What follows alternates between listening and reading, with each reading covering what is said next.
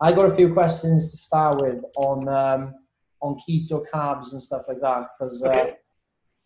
yeah, it's still not 100% clear to people, I don't think. Okay. But just let you know. But you know, your book on the keto diet. Yes. Before we get into questions, would there be many changes you do to that book if you had to rewrite it today? Honestly, no. I mean, there's certainly been a lot more research looking as far as, the weight loss and the fat loss, a lot of it which wasn't really available then. But as far as, what I talk about in terms of, pros, cons, how to set it up, not really. One thing I think people assume about that book, usually because they haven't read it, is that because I wrote it, I must be like Mr. Keto, pro keto, like that's all I believe in. And if you actually like look, for years I was just the keto guy, and his name I've been tried to get away from for years. Because if you actually read the book, nowhere in it, in all 300 some odd pages, do I say, here is why you should do this diet. I went from the assumption of, okay, so you've decided to do a keto diet. Here's what you need to know. Here's the physiology. Here are the considerations. Here is the research. Here's the positives. Here's the benefits. Like nowhere in, and I still people accuse me of that. Oh, you promote. No, I don't read my book. Nowhere in there will you find me say that I'm recommending it. Anywhere. It's like anything else. There are places where it is completely appropriate. I think one we talked about previously that maybe I'll touch on, in polycystic ovary syndrome, very low carbohydrate diets can have extreme benefits for certain situations, helps with adherence, etc.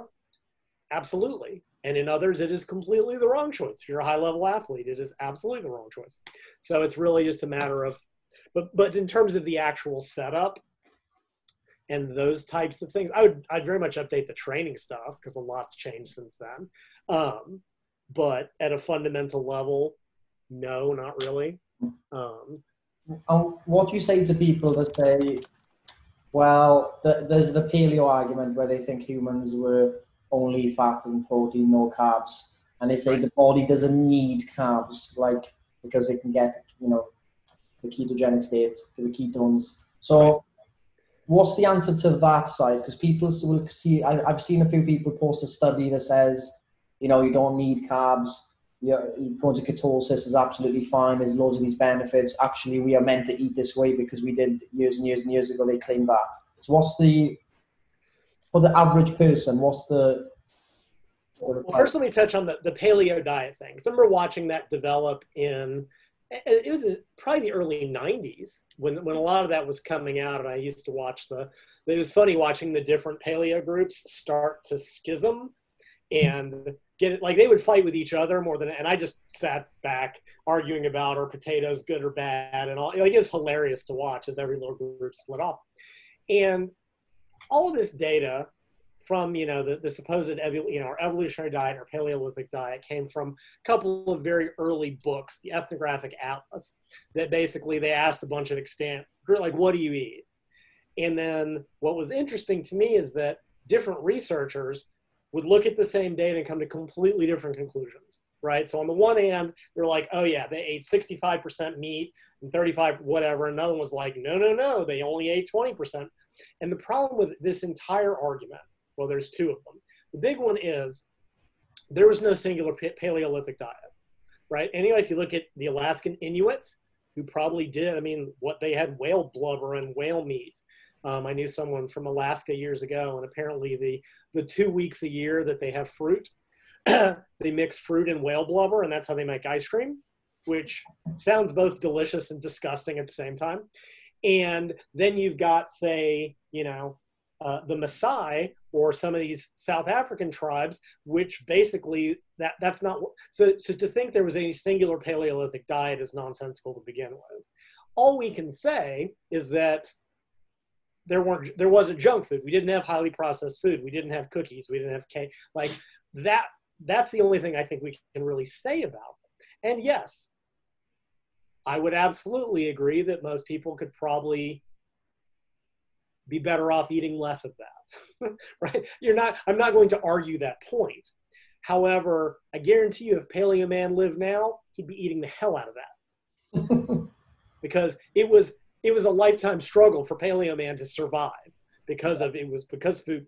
And sort of an interesting follow-up to that, part of the paleo idea is, we still have the same biology. We stopped evolving after agriculture. And if anything, the exact opposite is true. It's a really great book if anybody wants to look it up. It's called The 10,000 Year Explosion. And it makes an extremely cogent argument that, if anything, evolution accelerated once agriculture became a thing, once grains became a thing, for a number of reasons. One of them is that we went from having to hunt and gather and basically struggle to get food every day. Once agriculture was developed, that's when society started, right? And I wrote in a long article I wrote a bunch of years ago, an article series, and I kind of jokingly said, like, look, without agriculture, there would be no internet. There would be no modern society. Because you look at the extant hunter-gatherer societies, they spend their entire day trying to survive. Once we had agriculture, we could make more food, more easily, more cheaply, for more people. Once that happened, for good or for bad, we then got the development of, a hierarchy, a caste system. Some people had more, they became the rich. They became the landlords, lords of the land. Most people were poor peasants. They got to, good and bad came out of it, right? Obviously, and we still now are living in that kind of situation. We have, the elite and the folks that have been rich for generations, and then, the poor still get screwed and always will. Now, a lot of people go, but in the early days of agriculture, everybody was shorter and less healthy because of grains. It wasn't because of the grains. It was the absence of protein. Because for a little while there, we went too heavy on the grains, didn't have enough, but then we domesticated animals. Then we had plenty of meat, and all that went away. That also spurred, and here's a really easy example, all right? Lactose intolerance. Some people, I'm one of them, don't digest milk well. Right? And the argument was always, well, in evolutionary times, nobody really drank milk after you weaned, as a 2-year-old or whatever, whenever that happens. Whenever you stop drinking mother's milk, so there was no reason for the body to maintain this enzyme. Well, and if you actually look, data, I think I was in my protein book, I'm going to be very careful in how I phrase this. Basically, the darker your skin, the more likely you are to be lactose intolerant. And this is just a function of, it was mainly Western European, Caucasian that had more agricultural development. Middle Easterners, which is what I am, were living in there wasn't a lot of milk being drank. So Middle Easterners, far more likely to be lactose intolerant.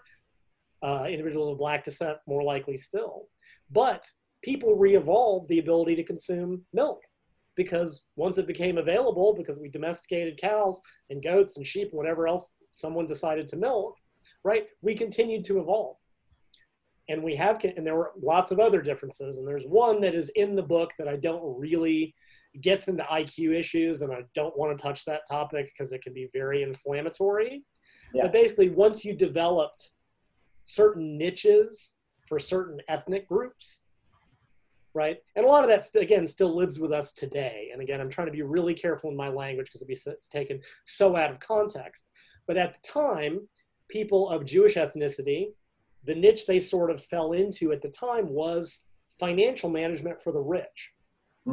Yeah. And a lot of that tradition maintains today. Of course, a lot of that has been co-opted by a lot of evil, and I don't even want to touch on that topic.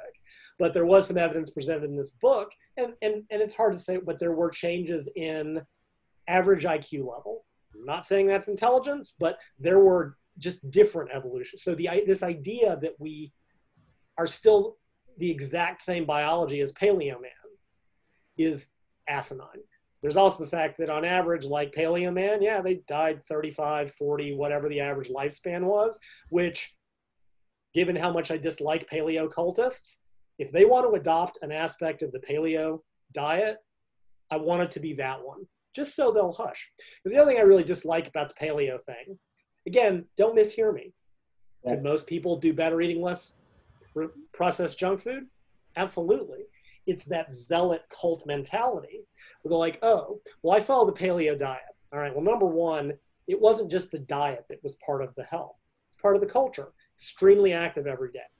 No stressful society. They weren't smoking. They weren't like, what paleo people have by and large done is taken the easy bit which is the food intake.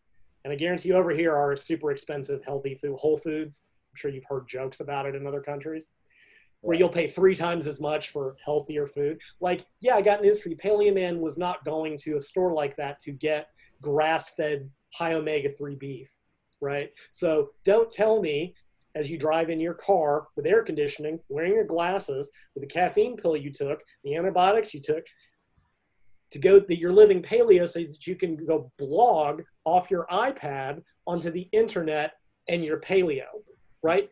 And when I've brought that up, they go, oh, no. I live a paleo life. Right. You pick and choose which bits of it you want to follow. Paleo Man didn't have glasses. Take them off. Take off your contacts. Get off the internet, right? And there are, every once in a while, I hear about some real paleo guy. He'll go out into the woods, hunt his food, skin it, wear the clothes. I can respect that. All these other people on the internet, they're like, I'm paleo because I go get the paleo protein. Oh, so you're telling me that paleo didn't have processed foods, but paleo brownies, paleo protein powder, you're telling me that's not a little bit processed? It's just a newer version of clean eating. Yeah. Where clean means whatever I want it to mean. Probably one of the funniest things I ever read about, there's a book. It's terrible. It's called The Paleo Diet for Athletes. It's a terrible book. It's hilarious. And his arguments, which was not wrong, he was writing to endurance athletes and said, endurance athletes tend to overconsume carbohydrates with insufficient protein and dietary fat. Now, I don't disagree with that. I don't disagree with that at all because I've seen it. Although the Kenyan endurance runners eat about 80% grains and they seem to be doing all right. Just throwing that out there. But I don't disagree with him fundamentally. So his logic was, therefore, we should go full paleo, we eat nothing but protein, fat, and vegetables. I'm just curious, but we've got one extreme, and is there nothing in the middle? Is there not a happy middle? Is it not possible, just maybe just possible, to get enough protein and fat while still eating grains? Is this an option that I'm only aware? Because people make that argument. Well, since this is bad, since people eat 80% pasta or whatever, let's eat 0. You can, I've gotten into arguments like that with people. They'll be like, oh, I eat clean. I go, well, you can have pizza, whatever, a couple times a week. Oh, well, if you want to eat pizza all day, that's fine. You know what? I don't think that's what I just said.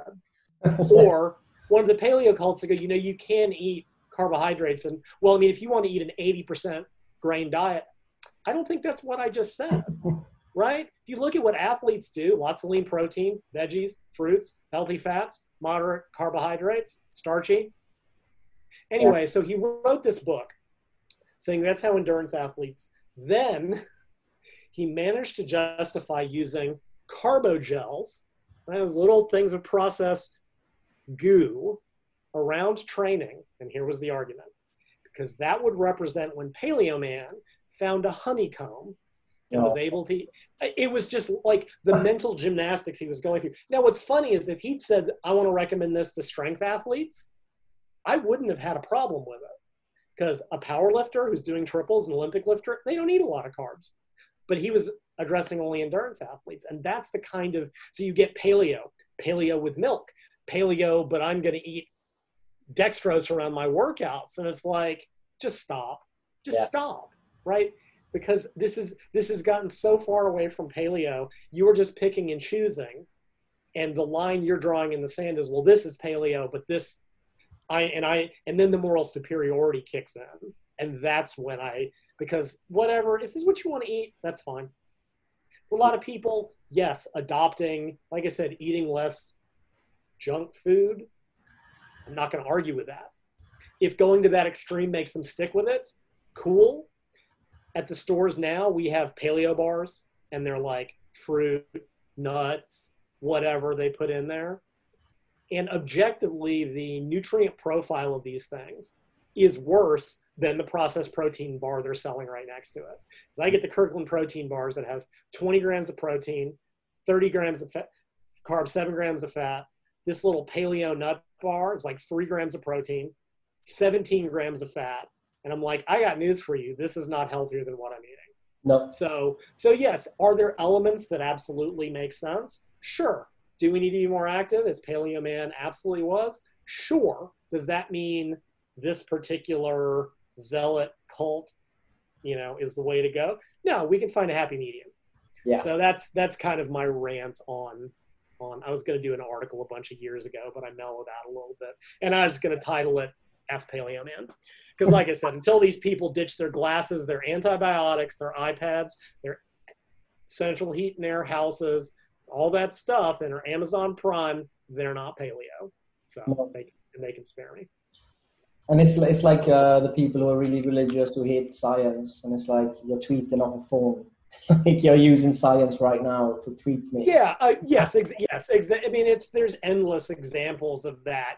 I've known over here. You get the woke social justice warrior people that will have their $1,200 iPhone tweeting how capitalism is evil. Spare me, just spare me, right? I had a buddy, a roommate in college, and he was one of those. He wanted to be a revolutionary. To him, that meant signing petitions, but not actually doing anything. He watched more TV than anyone I've ever known. But he had the "Kill Your Television" bumper sticker on the car that his mommy and daddy bought him after he went to Japan for a year abroad on their dime, spent all his money on import CDs so that he can go back and tell me that, capitalism was bad and I should, I skated to class every day. He would drive his car using a carpool sticker that he lied to get and would tell me about the environment. Right. And I had no time for that. So yeah, you see that type of thing where, and I get it. We all want to be, morally self-righteous and all that kind of stuff. But if you're going to be self-righteous, you need to be right. And when you see that, go ahead.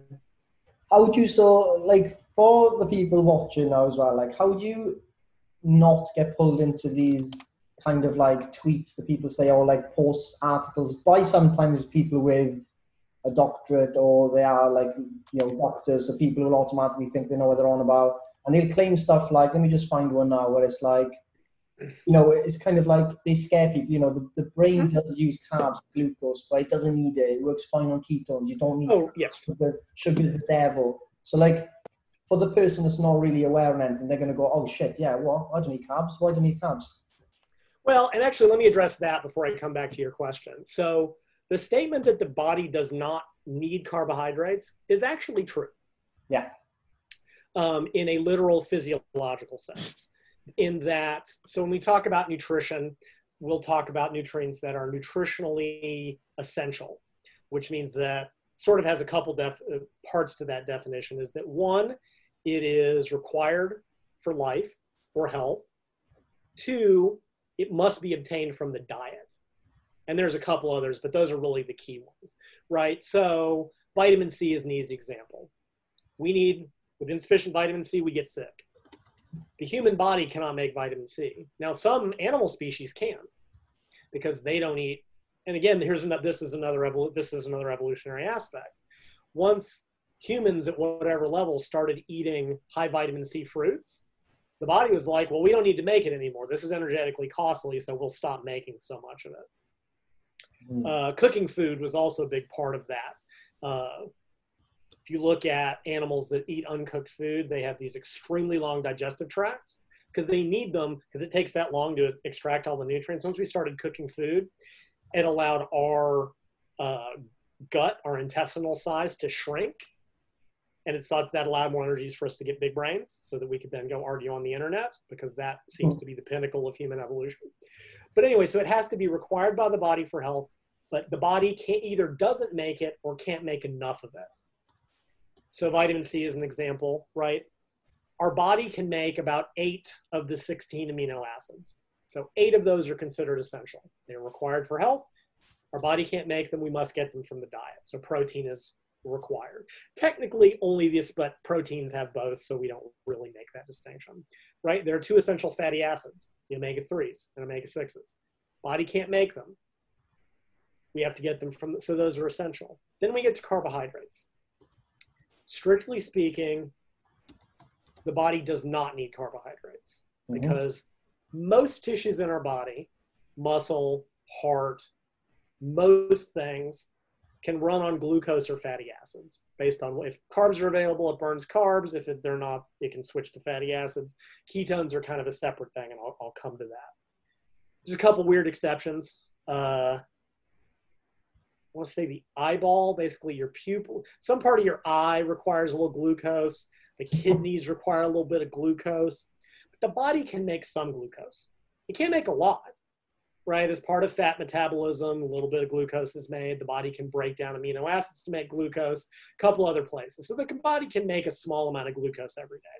And it can make enough to fuel those tissues. So when you eat zero carbs, what you see is that most of the body switches to fatty acids. The body can make enough carbs to fuel those couple that require it. But then we get to the brain, because this is where it gets, so you'll frequently see people say, the brain cannot use fat for fuel, which is true. Ergo, it requires glucose. But that's where ketones come in. So ketones are they're made in the liver from fatty acid metabolism. The specifics aren't really that important. And they exist to provide a fuel for the brain during starvation, which was part of our evolutionary past. So when say you stop eating carbs, the first couple of weeks, you tend to get that keto flu, that keto fog. And a lot of it is your brain kind of wants to use glucose and the ketones. It takes about 3 weeks minimum for the brain to shift over. And after about 3 weeks, the brain will be using about 75% ketones, about 25% glucose. And again, the body can make that. So yeah, in the strictest sense, if you never ate another carbohydrate again, you would not die. You would not get sick. You might get bored, because carbs taste good, but that gets into a whole different issue. But no, they're not physiologically required. So that claim is true. Yeah. However, one, we have to eat something, right? That's just a function of, we have to get enough calories every day. There's a limit to how much protein any human being can eat. There just isn't. It's eventually you can only eat so much. Fat can certainly be used, right? And it is possible to fill your calorie requirements with protein and fat. Carbs, cheap, taste good, readily available. I said that's where the agriculture came in. All these grains were just cheap and easy, and I mean, there are entire cultures that basically, rice is their primary staple. That is their primary food, because you can make a ton of it in a small space relatively cheaply and feed lots and lots and lots and lots of people. And you can't do that with when you had a small hunter-gatherer tribe, you couldn't really, it was tough. It was tough to get enough food for everybody. So yeah, but then we get into the exercise thing and the training issue, because there's another option. There's nutritionally inessential nutrients. The body needs them, but we can make enough. There's nutritionally essential, which means we need them, the body can't make enough or can't make it at all. There's a third category that's called conditionally essential, which means that the body can make it, but may not be able to make enough as we need. And there's a couple of examples of amino acids that nobody cares about, and I don't remember. It's like if you have way too little of one, the body can't make enough of the other, and it doesn't come up in the real world with other than the weirdest diets you'd ever see.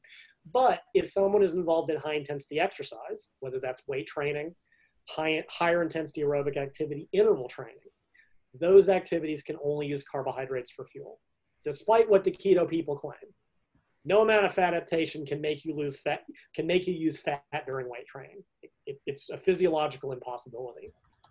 You can use it during low intensity activity. So if you're involved in lots of high intensity activity, carbohydrates may become conditionally essential, that the amount that you need to support your training cannot be provided by the body. And that's where keto diets tend to basically lose the plot, is they become now, if all you're doing is low intensity activity, you don't have to ever eat another. Keto can be perfectly fine. And there's other. What if you're in between ketosis and you slip up every few days? Yeah. Right? You're going in and out of ketosis. What happens to the body then? It's a good question, and I don't. The adaptation isn't immediate, and actually, I'll mention I can speak to that. So, sports scientists have tried for years to get fat adaptation to work. And this is for endurance athletes, right? So imagine you're riding the Tour de France. You've got to spend 6 hours on a bike, right? Which is, you can run out of muscle glycogen. You can run out of the carbohydrates stored in the muscle. So in premise, if you get the body to use more fat for fuel most of the time, that would spare muscle carbohydrate for the other time, right? So a complete low-carb diet can't do that.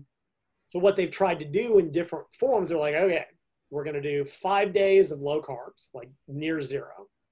That causes some degree of fat adaptation. Now we're going to refeed them carbs for a day. What happens? What fuel does the body switch to? And it can switch back a little bit, but low carb diet, and again, we're talking, this is high intensity performance. This isn't sort of general day-to-day stuff where I have less of an answer. But what actually ends up happening is the body sort of loses the ability to use carbohydrates during high intensity activity. One of the enzymes gets downregulated, which I'm not going to get into.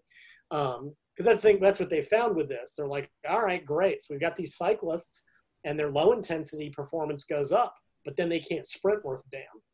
And for a high intensity athlete, that's no good, right? If you're unable to use carbs for fuel when you need them, which is what happens, and they've pretty much given up on it at this point. I mean, they've tried and tried and tried to make it work. And at best, it has no impact. At worst, it tends to hurt things. There's a couple early studies where they showed some huge benefits, but it was only in low intensity activity. And again, if you're just a general person, that's great. If you're a high intensity, if you're a high performance athlete, keto diets just, they cannot, you know, and then they're like, okay, maybe you do that in the off season when all you're doing is lots of low intensity work. And then we switch, and it's like, yeah, but by the time you've switched back to carbs for a few weeks, you've lost all the adaptations. So, yeah. As far as on a day-to-day basis for the average person, I don't know. There's probably a little bit of switching back and forth. Like I can only sort of, you know, this is purely anecdotal because scientists just don't really look at this type of thing. Like when I used to play around with keto, and I did for years in my 20s and even in my early 30s, like whatever, I'd lose it, have a bunch of cereal, usually not even probably go out of ketosis or wake up back in ketosis in the morning. And I mean, one thing we did try, and this is in my first book, right, is we had people that wanted to be keto for some reason. Usually pre-diabetes, insulin resistance, adherence, whatever. They wanted to perform high intensity activity. Well, what are you going to do? And what we came up with was a couple of different options. One of them was the cyclical ketogenic diet, right? That was athletes, 5 days of low carbs, 1 to 2 days of very high carbs, rinse and repeat. That didn't really work for those folks. So what they would do is what we called a targeted ketogenic diet. And they would have, 25 grams of carbs before a hard workout, 25 grams after, sort of support that training. And that seemed to be sufficient. Like the body could apparently switch back for that short term, but then they'd stay in ketosis the rest of the time for whatever benefit that had for them. So it's kind of hard to tell, but people, whatever, they have that short term high carb meal and they might not even get kicked out of ketosis, which is, I don't want to get too deeply into all the metabolism, which is more liver function. And, when your muscles are really depleted of glycogen and you eat a bunch of carbs, those carbs tend to go into the muscle first. They kind of get sucked up in there. The liver's not really going to change producing ketones, I don't think. Probably another question that if it wasn't asked, I think somebody might ask her as a follow-up. A question that comes up, right? So it takes about 3 weeks minimum to really start adapting to ketones for the brain, especially. You kind of feel like you've gotten hit by a truck for the first few weeks. The question that becomes, well, what happens if you do come out of ketosis for whatever reason? Get sick of the diet, go on. Some people, well, then what happens if you try to go back, right? And then again, this is purely anecdotal. It seems like once you've done that first block of ketogenic dieting, where you kind of adapt to it, you can kind of bop in and out and not feel it. I used to, for whatever reason, I wouldn't eat or I'd go low carbs for a couple of days and I'd fall right back into ketosis. And I speculate there's some kind of permanent adaptation in the brain. I've never seen it studied, purely anecdotal. A lot of people have reported it. Interesting. So yeah, there's something might be going on. I don't really know, but the body can certainly switch back and forth to some degree. Yeah. And when it comes to keto or low carb diet, when we talk about fiber, Yeah. what is back in the day, obviously, grains and stuff got fiber. What happens to the body, just for people to know, if they're not getting enough fiber in? I know obviously you get constipation, right? But what actually, is there anything else that happens, or a negative side effect to not having enough fiber? So there was a couple studies a few years ago. Well, first let me back up. One of the interesting things, one of the big arguments I saw,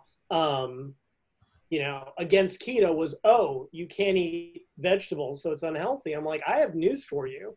The people I know on ketogenic diets eat more vegetables than they did before they did it, because that's all you can eat, right? And I'm like this. If I can eat grains and carbs and breads, I'll eat those. When you can't eat those, you eat whatever vegetables you can.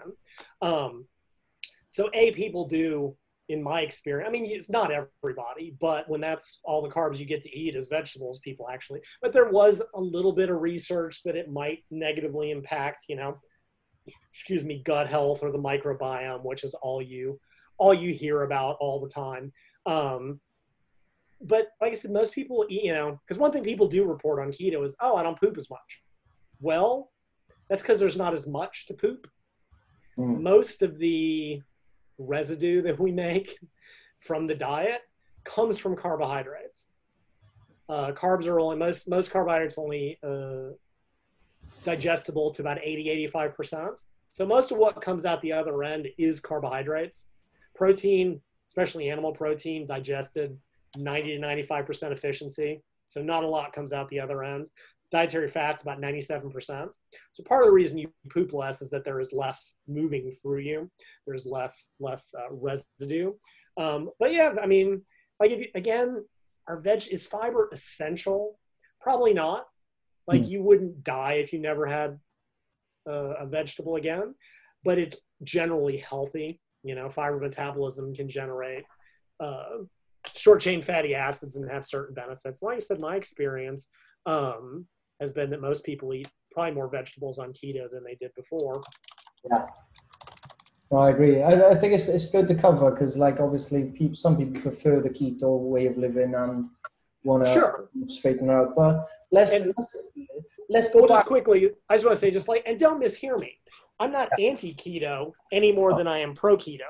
I am pro-context. Right. There are a number of situations where keto may be very beneficial. And it is interesting. When I was researching the women's book, you would find women on it switch from like the very traditional excessive carb diet. They would switch to keto and they'd be like, oh my God, keto is magic. No, keto kind of tricked you into getting sufficient protein, sufficient dietary fat, sufficient sodium, which a lot of people cut out.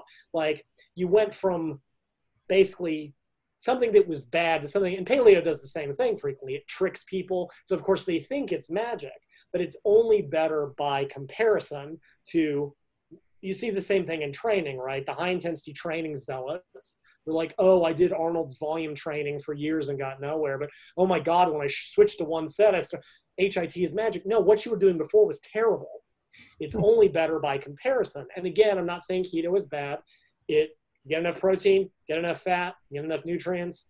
It can be very nutritionally sufficient. For many people, eating some carbs makes them want to eat all the carbs.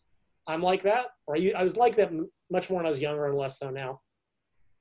If carbs are a problem food for you, and I'll use the term trigger food as sort of a general, where eating some makes you overeat them. If going keto helps you adhere to your diet long-term, fantastic. Now, if you're doing high intensity training and find that your performance is suffering, maybe you have to find a modification. Maybe you have some carbs during training.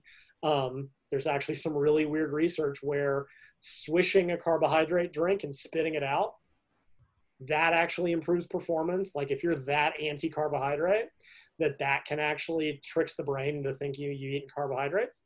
It's a little gross in the gym, but hey, whatever. So we're just kind of looking at context for people with severe insulin resistance who may be carrying excess body fat, who may be very inactive. I mentioned polycystic ovary syndrome, very common.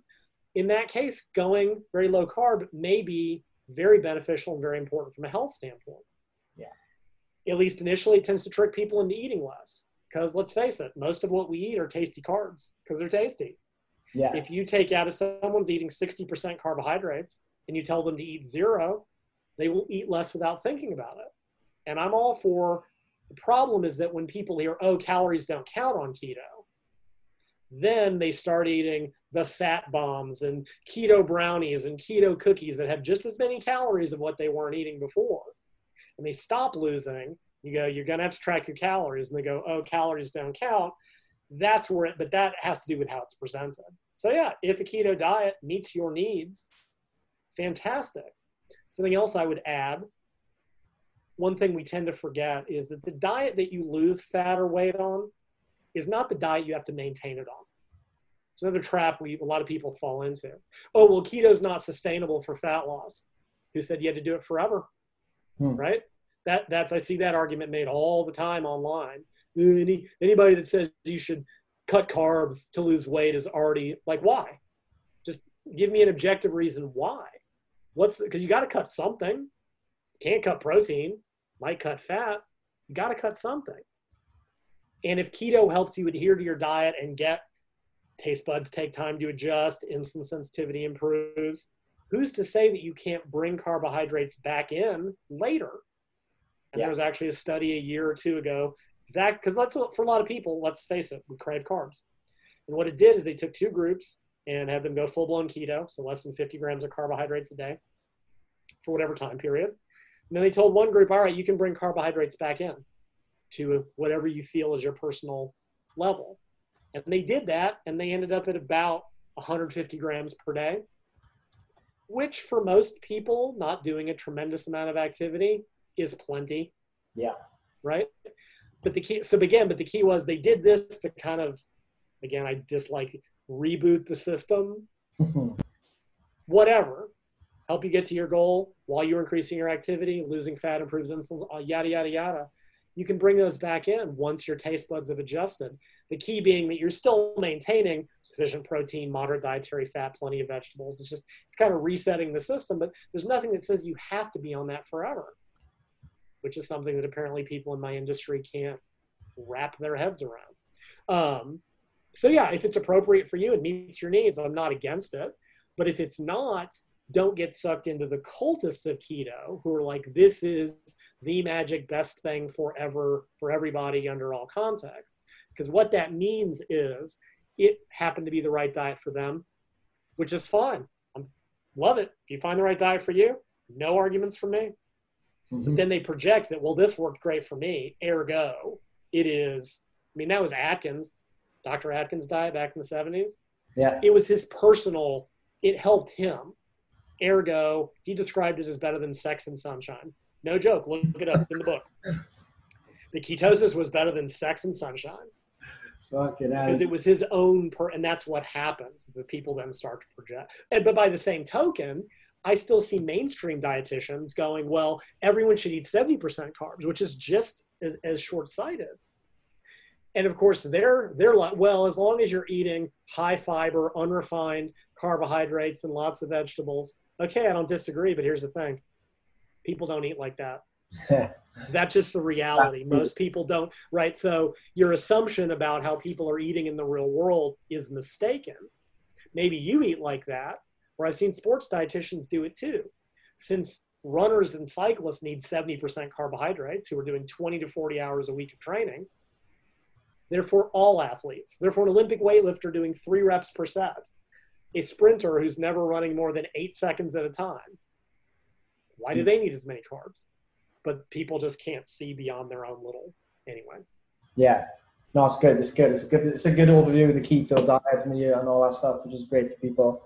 I want to go back to what actually happens when fat loss, when fat loss happens. So I know you mentioned, is it Ultimate Diet 2.0? I can't remember which one, about, the brown fat cells and doing high intensity interval training followed by low intensity and stubborn fat areas. So I want to start off with the basics. What happens when we lose fat? What the fuck is going on, basically? Okay. And then okay, so why does fat not go in certain areas, and then what is brown fat, and then what is this? Sure. So let's walk them through that.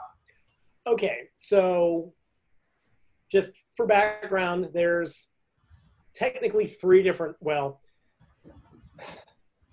right now we'll just say two different types of body fat, or different areas, right? And here I'm talking, now what's called, well, there's white fat and there's brown fat. Let's start there.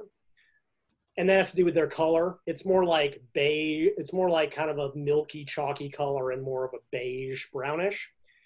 White fat is what we tend to think of as body fat. It is the majority of our body fat. It is, if you look down, if you're a man and you've got fat around your midsection, hips and thighs for women or wherever, that's white fat. That is your basic body fat.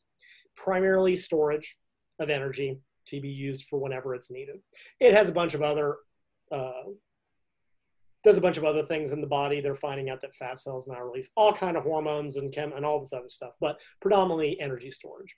Then there's brown fat, and we'll come back to this. Brown fat is a special type of fat that burns white fat for energy. Basically, it generates heat, it's thermogenic. I'll come back to that. I'm going to sort of push that to the side for the time being. So we're mainly focused on white fat. This is the stuff that we want to lose. You can sort of subdivide that white fat. The first is visceral fat. This is the fat that's found around the internal organs, very deep fat, typically found more in males, right? So you've probably seen pictures of those guys that had, somebody I talked to recently that looked like they swallowed like a beach ball, or like a soccer ball, football, European football, right? They just have this, you know what I'm talking about, yeah, right? And they may not even look very fat visually, but they just look like they've swallowed, you know, a giant beach ball. That's an accumulation of visceral fat around the midsection, around the internal organs. So more common in men due to testosterone. Women with polycystic ovary syndrome, who have typically elevated testosterone levels, frequently develop that. Postmenopausal women who don't go on hormone replacement tend to see a shift towards more visceral fat. If men or women gain an excessive amount of body fat, they tend to develop visceral fat. Now, visceral fat is very metabolically active. It tends to dump a lot of fatty acids into the bloodstream, which is good because that makes it easy to lose, but bad because that causes a lot of health negatives. Right? This is why you will see all those articles, and they're just like walking burns off visceral fat, whatever it is, gut fat, deep gut fat. So when you lose visceral fat, you don't see a big visual change. You feel leaner. If you haven't experienced it, it's hard to describe. Yeah. Like, again, this is typically more men, and they start a diet, lose visceral fat. So it's like you suck your tummy and you just feel leaner inside, but without a big visual change. All right, so the other one is subcutaneous fat. Sub means under, cutaneous means skin. So this is stuff we can see. This is generally, when we're talking about dieting, this is what we want to lose to improve appearance. All right. Subcutaneous fat cells are about 85 to 90% stored triglyceride. Right? Triglyceride is just, it's called a glycerol molecule down to 3 fatty acids, right? Triglyceride. That's stored fat, right? If you look at a piece of steak, it's got gristle or fatty, whatever. Same thing that's on our bodies. Stored triglyceride. That's what we eat. The rest of it, a little bit of water, some cellular machinery, but predominantly that's stored triglyceride. All right. So mobilization. Mobilization is hormonal. The two big hormones that we focus on are insulin, right? Insulin is released pretty much when we eat. Protein releases insulin, carbohydrates release insulin. I'm sure everyone listening to this has heard about, the insulin hypothesis and Gary Taubes and all that other thing. Insulin is certainly involved in fat storage. When insulin levels are up, it tends to promote nutrient storage. And this is in all tissues, liver, muscle, but also fat cells. So it tends to push calories into fat cells. However, it also one second. Inhibits fat mobilization. So insulin's kind of a double whammy. Because when you're fed, right, you've just eaten a meal, the body has calories to use for energy. So it doesn't need to release fat. It doesn't really need to release fat, right? There's certain logic to it. So when insulin goes down, you haven't eaten, you exercise lowers insulin. fat storage gets decreased, fatty acid mobilization goes up, right? Insulin, it's kind of like taking a break off of fat mobilization.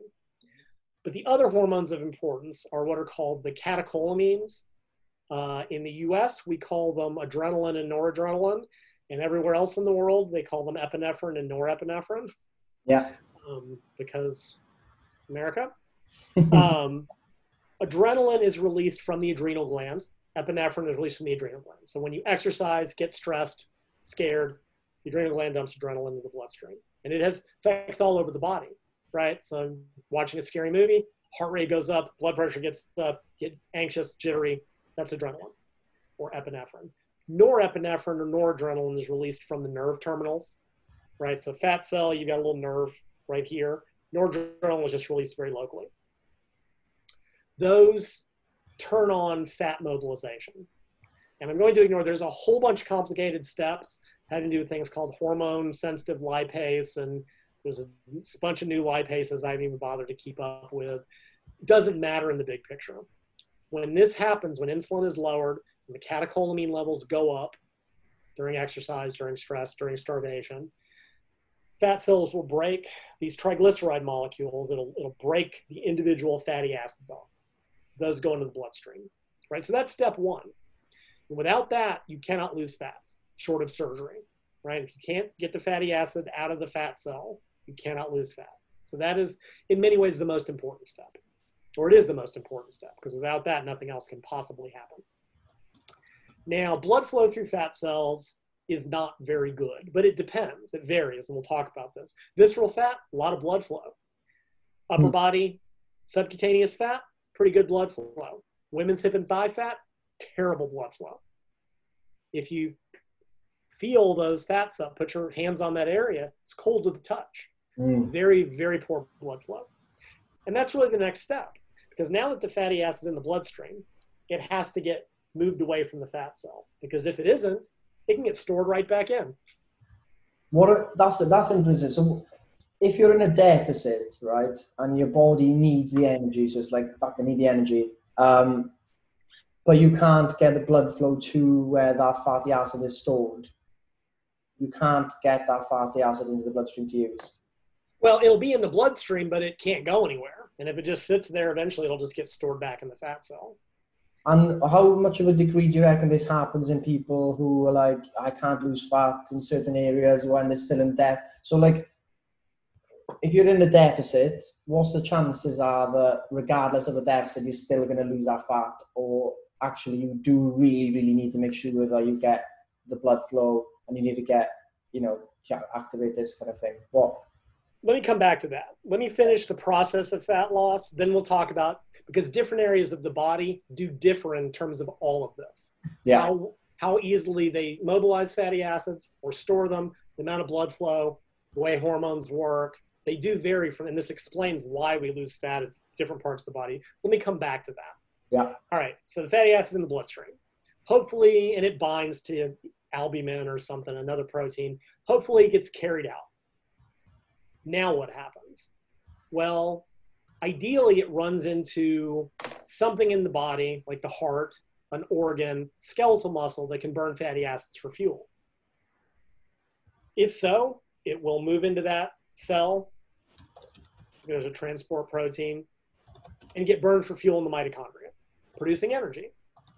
And it produces, some listeners may have, there's an article a year or two ago, and it was like, what really happens when fat is burned. And what happens is when you burn fat, which means you're just, mitochondria is oxidizing it, you produce energy, you produce CO2, you produce a little bit of water. So if you want to get really, really semantic about it, when you lose fat, you exhale and pee it out. But nobody really thinks of it in those terms. So really, like the three big steps, and there are minor ones throughout this. First, you have to get the fatty acid in the bloodstream. That's hormonal. Blood flow has to carry that fatty acid away, where it hopefully hits a tissue like the heart, skeletal muscle, liver, where it's burned for energy. I want to mention something that women's bodies hate them. And I'm not, I sound facetious in saying that, but women's bodies make all this harder because one of the fascinating things women's bodies can do is mobilize fat from the upper body, which is easier. We'll come back to that. And if it's not burned for energy, it gets stored in the lower body. Because in the same way that a fatty acid can be released from a fat cell and get put back in, women's bodies can release a fatty acid from like the abdomen, have it come down through the bloodstream, get to the hips and thighs, and get stored there. Because there was years ago, right? Women, female dieters would report this. They're like, I'm leaning out up top, but I swear to God, I'm getting fatter in my lower body. And we were all like, yeah, whatever. It's all in your head because that's what idiots do. We dismiss everything women ever say. But it turns out to be absolutely true. I'm Sarah Walker to everyone. Yeah. Why? I know why. It's just, so that's that. But so those are the three important steps: mobilization, transport, oxidation, burning for energy. When that happens, you have burned fat. For now, you have to be in a deficit, right? Because if you're just storing the fat back in from another meal, you're not losing fat. There's no net effect. Yeah. Right. You still have, and this gets into a whole separate thing. Fat balance has to be, like we talk about calorie balance, calories in versus calories out. That has to be a negative. It's about fat balance. Fat burning has to be greater than fat storage. And that difference, that will be the loss of fat from fat cells. So that is the general process. So the next question becomes, why do we gain and lose fat in different areas? And there's a bunch of reasons, many of which are hormonal, many of which are biological. And it sort of comes down to differences in how all these processes work. So without getting too deep into the weeds, right, I mentioned the catecholamines. They have, well, all hormones have receptors, right? So insulin binds the insulin receptor, estrogen binds the estrogen receptor. The way hormones work, the way I like to describe it is the hormone is a key, the receptor is the lock. When the key goes into the lock, stuff happens. That's my super technical explanation of how hormones work. The stuff happens, where there's a bunch of stuff happens and then the important thing happens. So insulin binds, stuff happens, store carbs, fats, whatever. Some hormones have multiple receptors. Estrogen has an estrogen receptor alpha and estrogen receptor beta. And what this allows the body to do is have one hormone work differently in different parts of the body. Right? If one tissue has a lot of estrogen receptor alpha, that'll do one thing, and another has the beta. So now I need to talk about something. They're called adrenoreceptors, or just adrenoceptors. These are the receptor for adrenaline, for epinephrine. And they are all over the body. And there's two different types, beta receptors and alpha receptors. And each one of those has multiple subtypes. I'm not getting into that because it's not that important.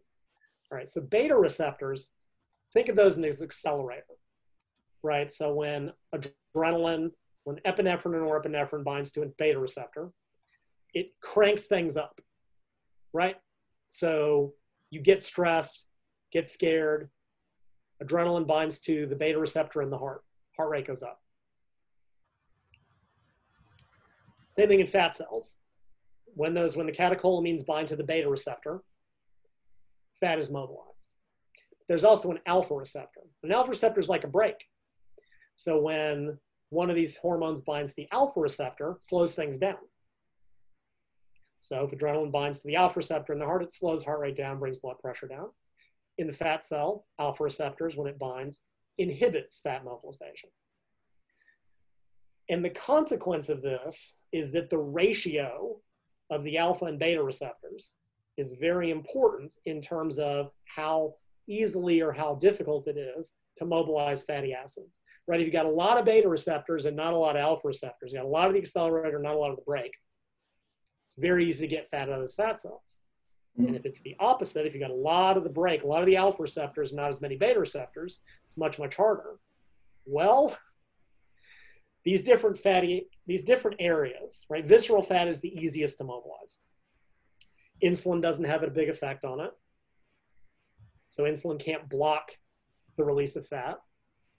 A lot of beta receptors, great blood flow because it's right there near the internal organs. very easy to mobilize fat from. So if you're a male, woman carrying visceral fat, and you start to diet, that's the stuff that comes off the easiest. Then we tend to sort of lose fat. We lose fat from inside out, visceral fats first, then subcutaneous fat. Tend to lose that from the top down, right? What happens when we diet? Face starts to lean out, often getting extremely unhealthily lean, depending on what you look like beforehand. Upper body comes in next, right? You'll have leaner women who are just have, crazy upper bodies, veins, striations, cuts. The abdominals are next. And the abdominals, there's actually 3 different areas. There's a deep abdominal wall, close to the visceral fat. There's an outer abdominal wall, and there's a lower outer abdominal wall. And they lose in that order, right? So for men, they lose visceral fat first, upper body, upper abs always come in, and lower abs are the last because of these differences. And the listeners, the women will not be surprised to find that. And all these things are kind of gradually changing, right? The deep abdominal fat, little more sensitive to insulin, visceral fat, but not by much. Still nice and sensitive to the epinephrine and norepinephrine. Good blood flow. Upper body fat's a little bit harder. Lower abdominal fat. Women's hip and thigh fat tends to store fat very easily. It has, some research has found, a 9-to-1 ratio of the alpha to the beta receptors. So there are 9 times as many of the receptors that inhibit fat mobilization as stimulate it, and terrible blood flow. So it's harder to mobilize fat out of there. The fat that's mobilized, it's harder to get through there because of low blood flow.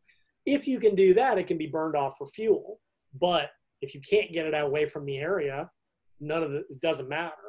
So that's sort of it. And again, testosterone is involved, estrogen is involved, progesterone is involved, other hormones play secondary roles. There's biology involved here in terms of the fat cells developing, chromosomally, hormonally. But that's sort of from a biological standpoint, that why we tend to sort of lose fat in a very predictable pattern. So inside out, top down, hips and even men that carry more hip and thigh fat, and they do exist. There are some men that have a more female fat pattern, a lower body fat pattern. They have the exact same issues because basically their fat cells, their lower body fat cells are pretty much the same as a woman's lower body fat cells. So. Interesting. So is there any cases where someone has got such a density of alpha receptors, terrible blood flow, and they're in a deficit, and they don't lose the fat there? Like, will it eventually come off or no? I think eventually is the key, because a lot of this stuff can change with fat loss. And the problem is, that research on this tends to look at people carrying a very large excess of body fat, right? Not so much moderately lean, and especially not leaner individuals. I mean, it's probably conceivable that someone, I don't know if it would ever be truly impossible. It will simply be difficult. Now, there's also the issue, right? Like when we diet, some people lose more muscle than others. And in a conceptual sense, if your body can't mobilize fat for energy to cover the deficit, it has to come from somewhere. You can't get fat out for energy. It may break down more muscle. So that might be part of what explains it. I think what you tend to see more, and obviously this is all irrelevant without practical advice, and I will discuss that. Where was I going with that? But yeah, you'll see people that, like women, I mean, especially, right, they get this ripped upper body. And as an old mentor of mine used to put it looks like you've stapled 2 bodies together, right? You've got this super lean upper body. And I think as he described it, basically it's like you're carrying life support for your butt, because you're still carrying lots of hip and thigh fat. What's always sort of what I find, I guess ironic is the right word, right? Men usually have very lean legs. Like no matter how much fat I've ever carried, I've always had cut legs. My thigh skin fold has never been above 3, even when I was carrying a lot of body fat. Same. Women will get a 6-pack and still carry fat on their legs. Men will have ripped legs and still carry fat around their midsection. And both wishes they had what the other had. And thus is the balance of the universe maintained. Because I said women, you'll see they'll get the full six pack, and there are also people I should mention that carry fat very evenly, like they don't have any real trouble spots. I don't know why that's the case, but you do see it, and this has both pros and cons. The pros are they never look like they're carrying a lot of body fat, even when they are, because it's so evenly distributed. Yeah. The con is that when they lose fat, it doesn't look like anything is happening because it's coming off so evenly that, like, again, look at the typical dieter, right? Face starts to get lean. Kimberly said that's me. Upper body, because again, look at women when they hit even, the high teens, low 20s, they'll just have, these ridiculously cut upper packs. But these people with the even fat distribution will lose and lose and lose, and they're 5 kilos of fat down, and 10, they're like, I look the same. Yeah. However, maybe Kimberly can mention something in chat or whenever but when they lean out, it's like overnight, right? It's just like nothing. Oh my God. Suddenly they hit that point and everything comes in at once, but it can be really, really, really frustrating because everything's changed. So this is all sort of that physiology of it. In terms of, one random thing, this was actually a surprise to both myself and I guess the researchers. It's always kind of assumed that when women eat, the fat goes preferentially to their lower body. And that's actually not true most of the time. Both men and women store fats initially in the upper body because it's easier, I guess. It's closer, there's more blood flow. I don't remember exactly why. Over time, women do that fat redistribution thing. So they store it which means that if they're eating, and if fat gets stored, if it gets burned off quickly enough, it never has a chance to sort of migrate to the lower body. Mm-hmm. But over time, and this I think is months, fat that's stored in the upper body for both women and men, in women will get released into the bloodstream, not burned, and it'll get to the hips and fat. And once it's there, it's much, much harder to get off. The only thing I will add to that, there was one study that gave women a tremendous number of calories and something like 100 grams of dietary fat, just enormous. Under those conditions, fat was stored preferentially in the lower body. So when women eat and there's no saying here at least that I'm sure non-US has to some effect, which is a moment on the lips, a lifetime on the hips. Yeah. Which is true. And there is much truth to what your grandma said. Like a lot of that folk wisdom, and it's true because once it gets stored in the lower body, can it be mobilized? Yes. Is it easy to mobilize? Absolutely not. And what is the best way or the most effective way to mobilize fat in those areas? Okay. Yes. This is the practical bit. So we go back to, the 80s and the 90s, even in physique competitions. The way you dieted was basically a high carb, low fat diet. I'm just looking at what Kimberly You can read that first, maybe. Oh, there we go. Extreme. Yeah, exactly. Yeah, it's just nothing visual happens until you get to a much lower level. Right, and everybody did, low intensity cardio, lots of carbs, lifted weights, and that's when you really tended to see a lot of those problems with women just wouldn't lose hip and thigh fat.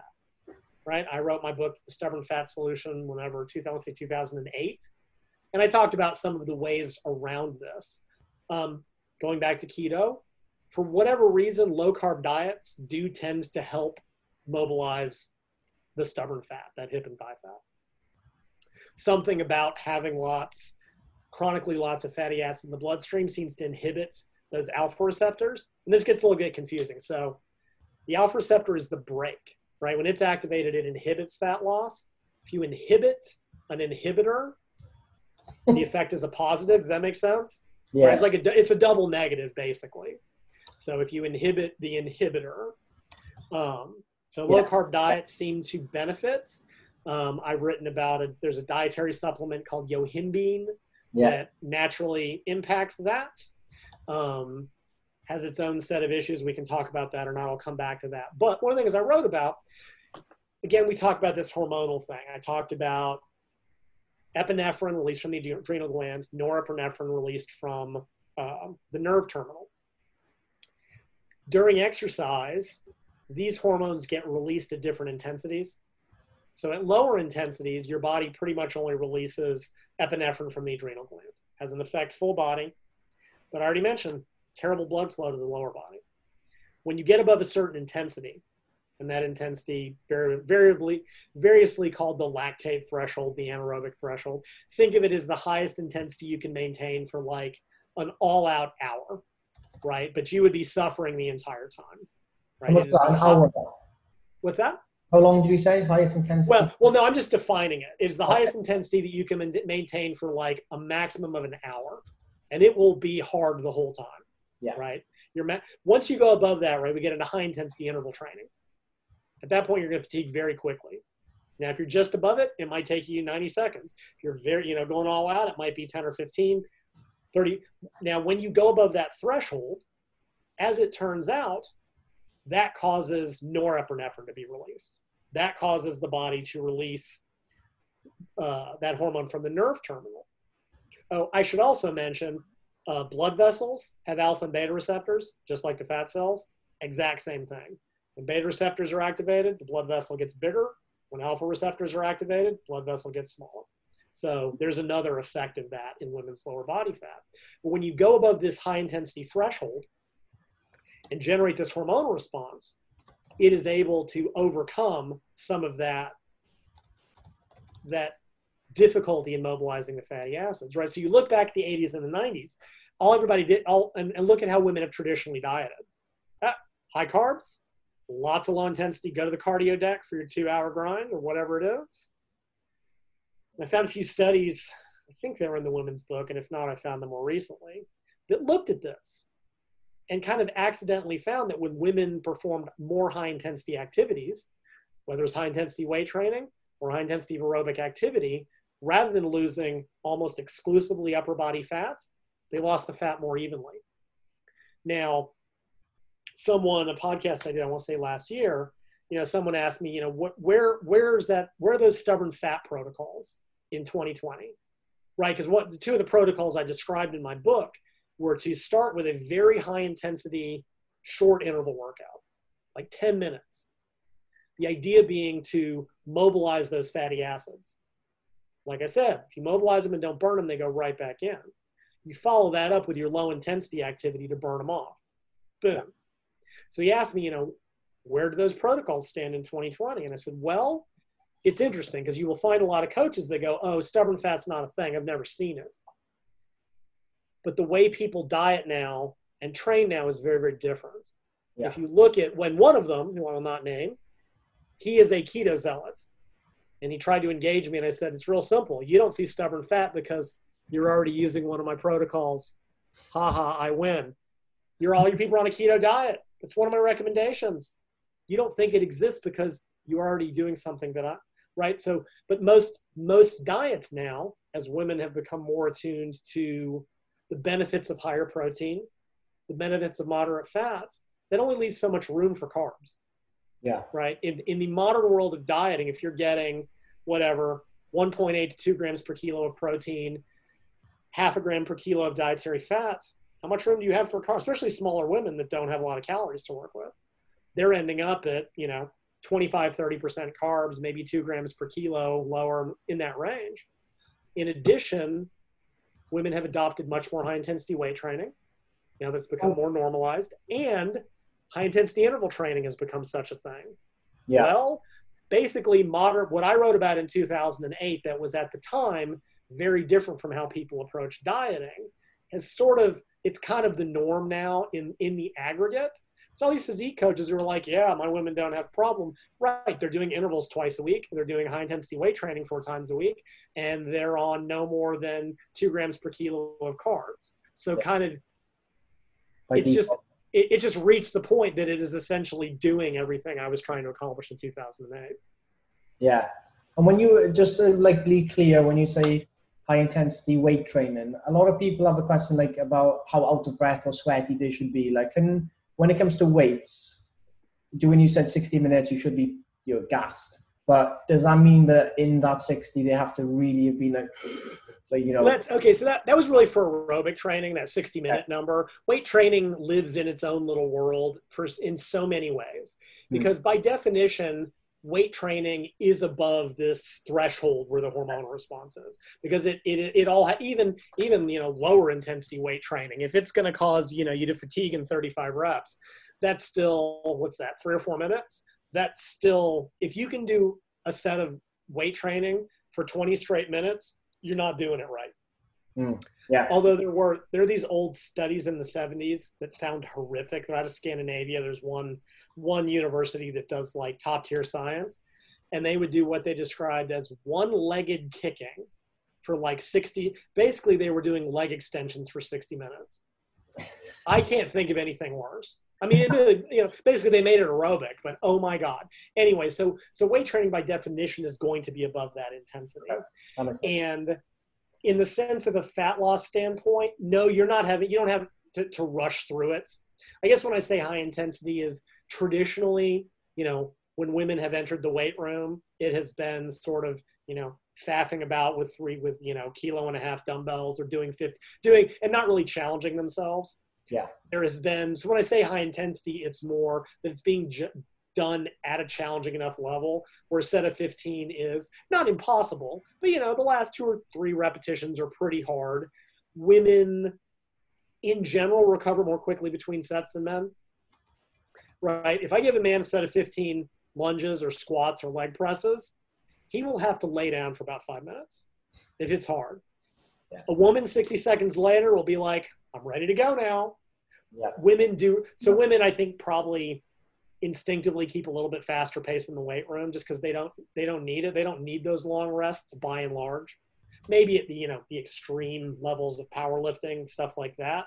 Steffi Cohen is doing, 280 kilos in the deadlift. She probably rests a couple of minutes in between that. But if we're talking about, us mere humans, don't need. So I think women maintain a little bit of a pace. I do like to keep the weight training quality, right? You shouldn't be moving through so quickly that being out of breath is impairing your ability to do quality work. Although, and this is on my website, there's an article I think it's called Weight Training for Fat Loss. I kind of distinguish what I call tension weight training. This is heavier weights, challenging the muscles. The goal is to build or maintain muscle, right? So it might be sets 6 to 8, sets 10 to 12, pretty heavy weight, maybe rest 2 minutes between sets. But there's also metabolic weight training where you do 15 to 20 repetitions in about 60 seconds. That's an interval workout, right? 60 seconds of pretty high intensity work. Rest 45 to 60 seconds. Do multiple sets, multiple exercises. That'll have a very interval-like effect. If you do that, do it with safe movements, do it on machines, do it with kettlebells, do it with battle ropes. Like don't do power cleans like this. Women can, squats can become can get very, very rough very, very quickly. Do it with safe, but that is a way to sort of generate that same hormonal response. And what you could very easily do is 30 minutes of metabolic weight training. Catch your breath for a few minutes. Go walk on the treadmill for 30 minutes. Boom. The weight training will have mobilized the harder to mobilize fatty acids. Now realize women are never going to be able to get only lower body fat mobilized, right? The body is still always going to pull it from easier spots. It's more a matter of proportions. And what these papers found was rather than it being like 100% upper body fat loss, which is pretty common, it was some mixture and they were measuring skin folds or DEX or whatever it was, excuse me. And just that in contrast to most other studies doing the high intensity work, the hips and thighs actually did reduce, which they had not when only low intensity aerobic work was done. So it's just a matter of getting it to move proportionally more quickly. And what women do fine, right? When everything else gets lean, and you kind of ask this question, it kind of has to come from somewhere. And women, as they get very lean, and I'm talking 15 to 16% body fat, which is not realistic for everyone. Oh, very low. The lower body moves more quickly, right? It's the same in men. Everything in a man will be absolutely ripped. I get questions in my forum all the time, or my Facebook group. Got all this fat around my midsection. What's my problem? Like, you're male. That's it. That's your problem. that, you know, what's wrong with me? I go, well, you're a dude. That's what's wrong with you. And it's just, but when men get there, if they keep dieting long enough, it leans out very, very quickly. Women tend to be the same. So I prepped a physique competitor years and years and years ago. I mean, her upper body was just shredded and her thighs hadn't moved that much. And then all of a sudden it was like every day. Like once it started to move, it moved fast. And did you put them on the protocol, you know, of I think I had her doing Yohimbine at that point. This was before I'd really sort of formally developed a lot of those protocols. I had an early one that I used, and it's a very fine balance with her because she decided she wanted to do a bodybuilding contest and then do a powerlifting contest 2 weeks later, which, I mean, it's one of the most challenging experiences I've ever had as a coach because I had to figure out how to diet her down, make her weight class, make her body fat goal, and keep her performance up. And she actually, somehow I did it. I don't know if I could do it again. She actually made it to stage. 2 weeks later, we kept her in the lighter weight class. She hit at least a bench and a deadlift PR, I think. But I was very limited in how much interval work I could have her do or any of that because she was squatting and deadlifting heavily twice a week. So it's a little bit. So she did a lot of low intensity fasted cardio after Yohimbine, and that was kind of, and she liked lower carb diets, but the higher intensity protocols were out of the question for her. Yeah. And let's start with the protocols just as a overview. So if someone here is like, they've been losing weight for a lot of members have actually said this, they've lost a lot of weight this year, you know, being in the community, now it's slowing down. And it's not, and it's, you know, obviously like maybe the maintenance has dropped and stuff like that. They need to lower the calories, but I think a lot of them are finding the like stubborn areas are like holding up. So what would be the first kind of step? What would be like a really basic version? Would you say weights and then just cardio as a basic 1-2? Or that would be one. Is, you know, you could, depending on how often you're weight training, because during a diet, I always like to maintain some amount of that tension, that heavy weight training. You don't ever want to lose muscle on a diet. Women have an advantage; they lose less muscle than men. So that is one of the places women do get a little bit luckier. But you want to maintain some of that, both from a metabolic reason and just a shape reason. But if you want to replace one of your weight workouts with more of that metabolic weight training, so you might be looking at 15 to 20 repetitions, you know, you want the sets to last about 45 to 60 seconds, somewhere in that range. So you're looking at, what is that? You know, 1 or 2 seconds up, 1 or 2 seconds down, 60-second rest, do 3 sets for one exercise, move to another exercise, do 3 sets of 15 to 20, you know, just kind of work in a circuit. Do that for 30 minutes, rest about 5. And I don't want to get into details of why, just trust me on this. Then go walk on the treadmill for 30 minutes at a brisk intensity, right?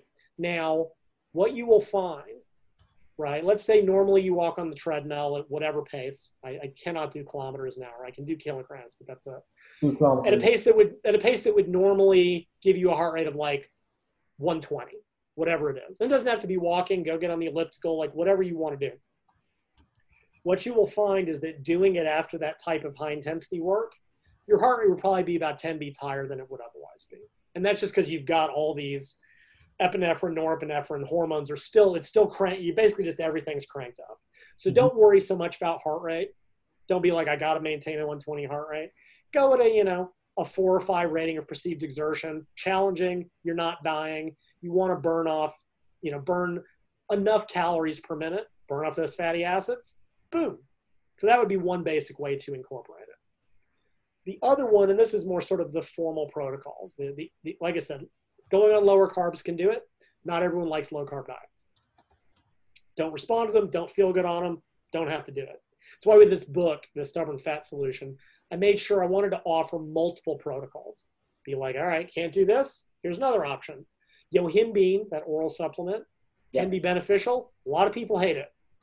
They actually use it to stimulate anxiety attacks in research. Can't get it everywhere. Most of the herbal forms are terrible.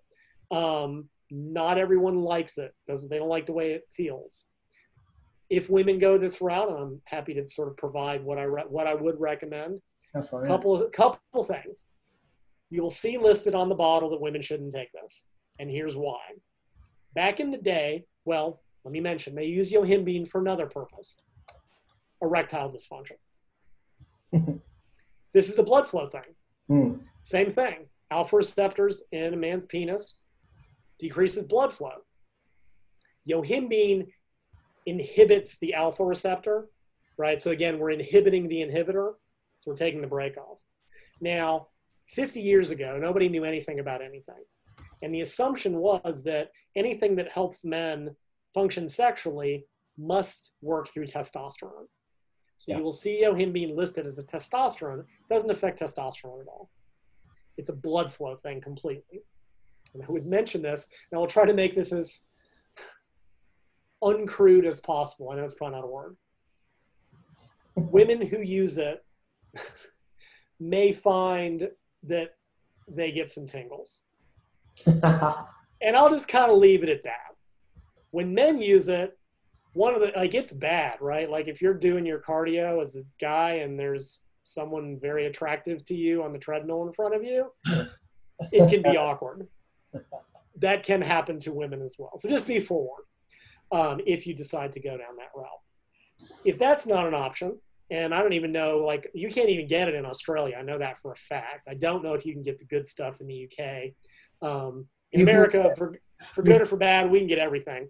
Yeah, you can get everything. I think there's a few places. I know it's like, I think on the label it says HCL. I'm not sure. I think that's the version you're Yes. So you'll see two different kinds. One is an herbal form. It's usually something like yohimbe bark.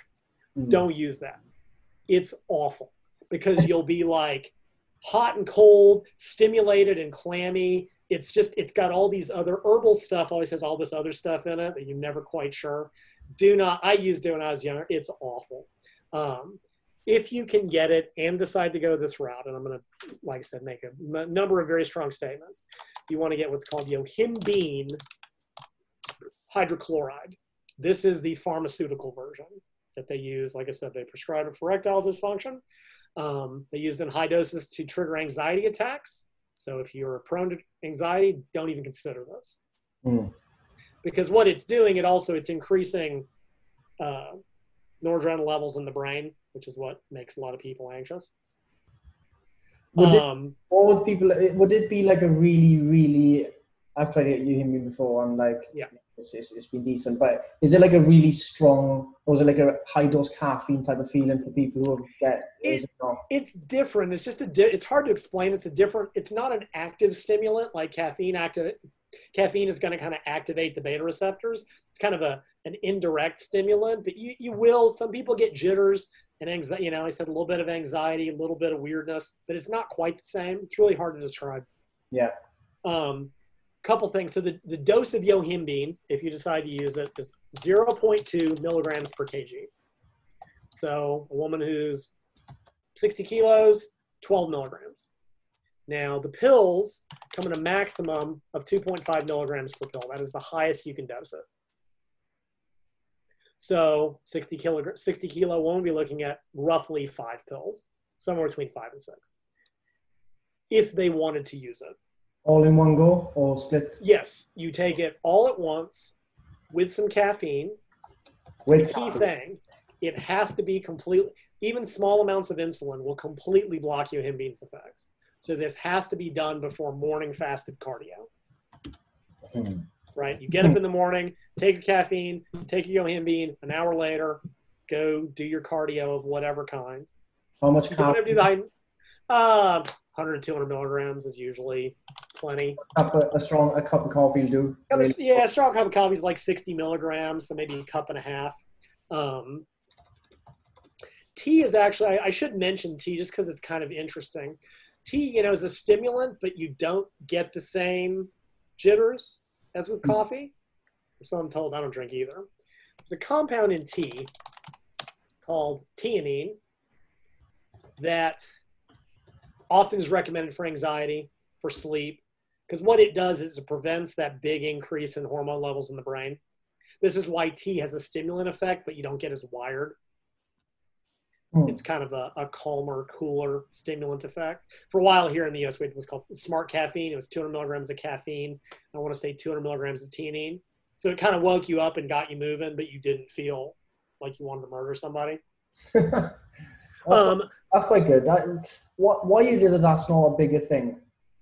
I don't know, quite honestly, because the stuff's great. Like it's just a mellower buzz to do, I mean, the U.S. is not a big tea drinking country by and large, but I'm not sure why theanine hasn't caught on more as an add-on to stimulants, because it definitely evens stuff out and makes you get a lot less wired and aggressive. So anyway, you would take, so the protocol would be, totally empty stomach. And when I say totally empty stomach, I mean that. I mean, if you want to have coffee, you got to take it black. No milk, no cream, no sugar. Like, I mean, fasted is fasted is fasted. So totally empty stomach, 102 milligrams of caffeine, 0.2 milligrams per kg of yohimbine, 60 minutes, an hour before, 45 to 60 minutes of low to moderate intensity aerobic exercise. You do not want to take this. If you're going to do intervals, don't take this. You will feel like you're having a heart attack. Like you're not, but you will feel, because what you've done, right, the interval training is already jacking things up. But now you've taken away the normal block and everything just goes to the ceiling. Don't do it before weight training. You'll hate it. The only way to use it for weight training, so let's say you're going to do an hour weight workout. You could conceivably take this stack right at the beginning of your weight workout. 1 hour of weights, and it'll be hitting your system right when you start your low intensity cardio. You do not want the yohimbine in your system when you're doing like I said, you will feel like you're having a heart attack. It's really, really, really awful. If you're going to try this, start with a half dose, right? So if 6 pills is your dose, start with 3. Assess your tolerance. It's not for everybody. A lot of people just hate it. Yeah. If you're prone to anxiety, don't even consider it. That's why I did other protocols. This stuff's not for everybody. It's also not going to help a lot till you're relatively leaner. I think the other protocols probably have more use in the earlier stages. Save this for towards the end when you really need it. Use the other ones first. All right, so the 2 sort of formal stubborn fat protocols that I wrote up. The first one, and I came up with this with a friend, probably in 2000. And I think I only saw it plagiarized a half dozen times without credit, maybe more than that. The basic idea you do stubborn fat protocol 1, 5-minute warm up, low intensity aerobic activity, 10 minutes of high intensity interval training. You're looking at something like, 10 by 30 seconds hard, 30 seconds easy, 5 by 1 minute hard, 1 minute easy, somewhere in that range. Then rest 5 minutes.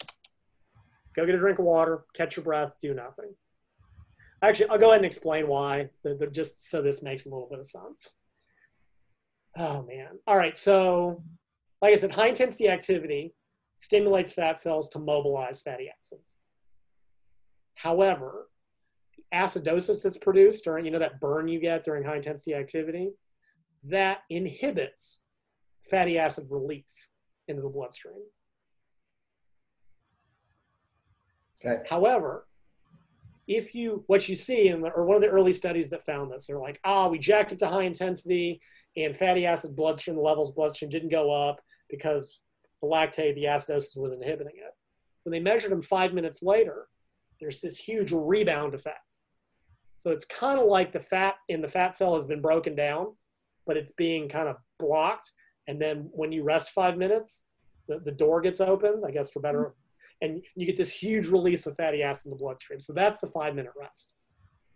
And in the 5-minute rest, are you just sitting down? Are you literally just you can do complete rest. If you want to do, 5 minutes of really easy activity to cool down, whatever. And then follow that up with 30 to 40 minutes of, moderate aerobic activity. Like I said, you can't really use heart rate. So shoot for, rating of perceived exertion 4 to 5. So, challenging, but not impossible. The talk test, you might be, where you can keep sort of a broken conversation, that will sort of maximize the calorie burn without, so you burn off those fatty acids. Boom, done. do that. I'd say twice a week maximum. If you're doing heavy leg weight, lower body weight training, like you have to factor this all in a diet, right? This happened, I want to say late 2000s. Everyone was like, oh my God, low carb, weight training, intervals, and everybody got burnt out, right? You can't weight train, you can't do heavy leg training 3 days a week, throw on 3 more days of intervals on low calories. It's all a stress. So the stubborn fat protocols, like let's say you're lifting weights for your lower body twice a week. You might be able to do the stubborn fat protocol a maximum of twice. Because if you do that, right now you're training your legs hard 3 to 4 times a week. And that's a lot. They add up. So I would do that no more than twice a week. Finally, you can't, and again, you can use kind of that metabolic weight training as to replace, like I said, it ends up being an interval type training. So if you want to go do battle ropes, 60 seconds on, 60-second rest, do that 5 times, then go do some, go get on the elliptical. Cool, that works too. The key thing is not the activity so much as that the intensity is high enough to get that hormonal response. Yeah. What you use to get that is much less relevant than that you get it. So that was the first protocol. And that was, so then the second one I came up with, Stubborn Fat Protocol 2, everything is the same. 5-minute warm up, 10-minute of the 8. With this one, I suggested keeping it keeping it shorter and higher intensity. So here I would do like 10 by 15 seconds, almost all out, like sprinting, not on a treadmill, like all out on a bike or on an elliptical, 45 seconds. And the reasoning for this was to try to get that same catecholamine, that same adrenaline, noradrenaline response without generating that acidosis that kind of locks the fatty acids in the fat cell. That makes sense? Yeah. Then you do, your 30 to 40 minute list.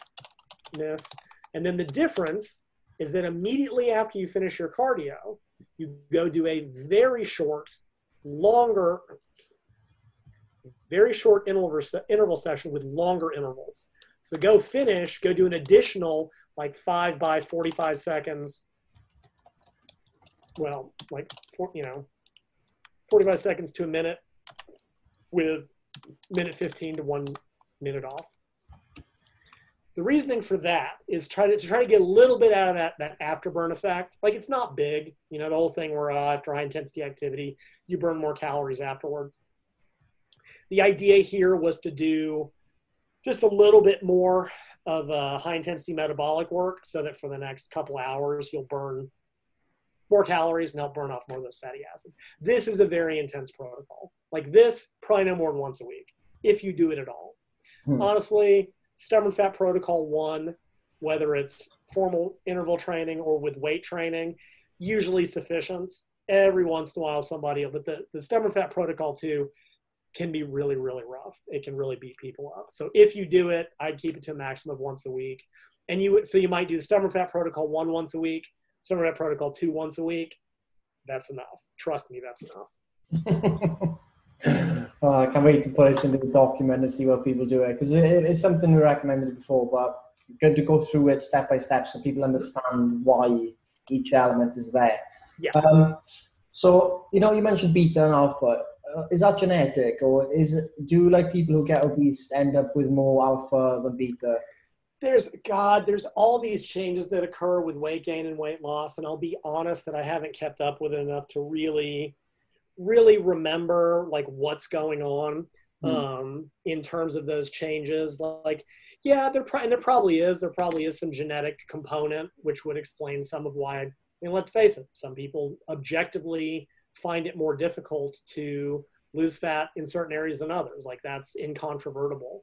Probably, I don't know if it's been measured, on that much of a lot of this research with it. The French are fascinated with body fat. I don't know why. A lot. I'm not trying to be obnoxious. It's just the truth. All this stuff, researcher named LaFontaine did all this stuff in the 80s and the 90s, because at the time I think they were trying to really figure out why. Why do men store fat one way? Why do women store? What are the physiological differences between these different areas of body fat? So I did a ton of that work, and I think they kind of just moved on. Like fat cell research just kind of went to a different place with leptin and all these other everything else going on. But I haven't really seen much about it recently. But yeah, there are probably changes that are occurring in one direction or the other, and probably genetics. And beyond that, I just honestly haven't looked into it recently. Yeah. And when people gain fat, the fat cell goes bigger or smaller in size. And then there's some people or some studies maybe I've read that shows that people get more fat cells.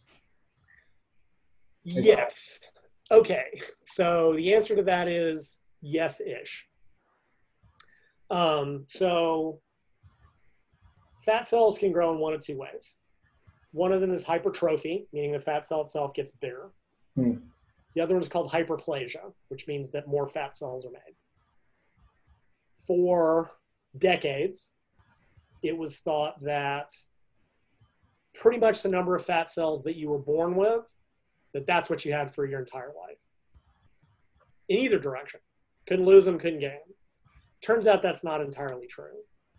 It is possible. Fat cells can die off. You can lose fat cells. It's a very slow process. For over a decade, I tried to figure out a way to do it without killing people, but I couldn't. Everything I came up with was like going to cause autoimmune disease or lupus or like no joke. I kind of gave up on the project because nothing. Like there are ways they can do it surgically, like cryolipolysis. I don't know if that's a big thing overseas. Laser lipolysis. They come up with ways to basically cause fat cells to die. They dump it into the bloodstream, and eventually they get dumped out of the body. I gave up on any trying to do it chemically. But under certain conditions, you can make more fat cells. Well, number one, some people are born with more fat cells than others. And they call it hypertrophic obesity, bigger fat cells, hyperplastic obesity. Going back to our previous conversation, different areas of body fat vary in whether they have bigger and fewer fat cells or more and smaller fat cells. And if from memory, no big shocker, women's lower body, more fat cells that are smaller. And this is relevant because, oddly, the bigger a fat cell is, the easier it is to mobilize fat out of it. As it gets smaller, it becomes much more difficult. So people that have more but smaller fat cells have a much more difficult time losing fat and keeping it off because they have more fat cells to store incoming calories into. There seem to be certain critical times when we can really easily make new fat cells. Puberty is one of them. And that's concerning, right? We know that there is a drastic increase in teenage obesity, childhood obesity. And these children are probably gaining a lot of fat cells during a time that this is going to make it really difficult for them down the road because the more fat cells you have, the harder this is. Pregnancy can be another one. I think if weight gain is excessive, and make no mistake, pregnancy, not my area of expertise. So that's pretty much where I'm going to start and stop with that. But it can occur. However, what has been found is that fat cells can only get so big. And once they get to a certain size, they release various chemicals whose names I have since forgotten. They cause what are called pre-adipocytes, little baby fat cells, to mature into full-blown fat cells. Boom, now you have more fat cells. Now, in a way, this is beneficial in the sense of as people gain excess body fat, they become insulin resistant, diabetic, metabolic syndrome, right? If the body makes more fat cells, there's more place for incoming calories to go. So actually, as people reach that point, the ones who make more fat cells stay healthier than the ones that don't. And some of the drugs they use for diabetes, I'm going to call them the TZDs because I can't pronounce it. It's thiazolidinediol, TZDs. They actually cause the body to make more fat cells. And doctors use this because in the short term, it lowers blood sugar.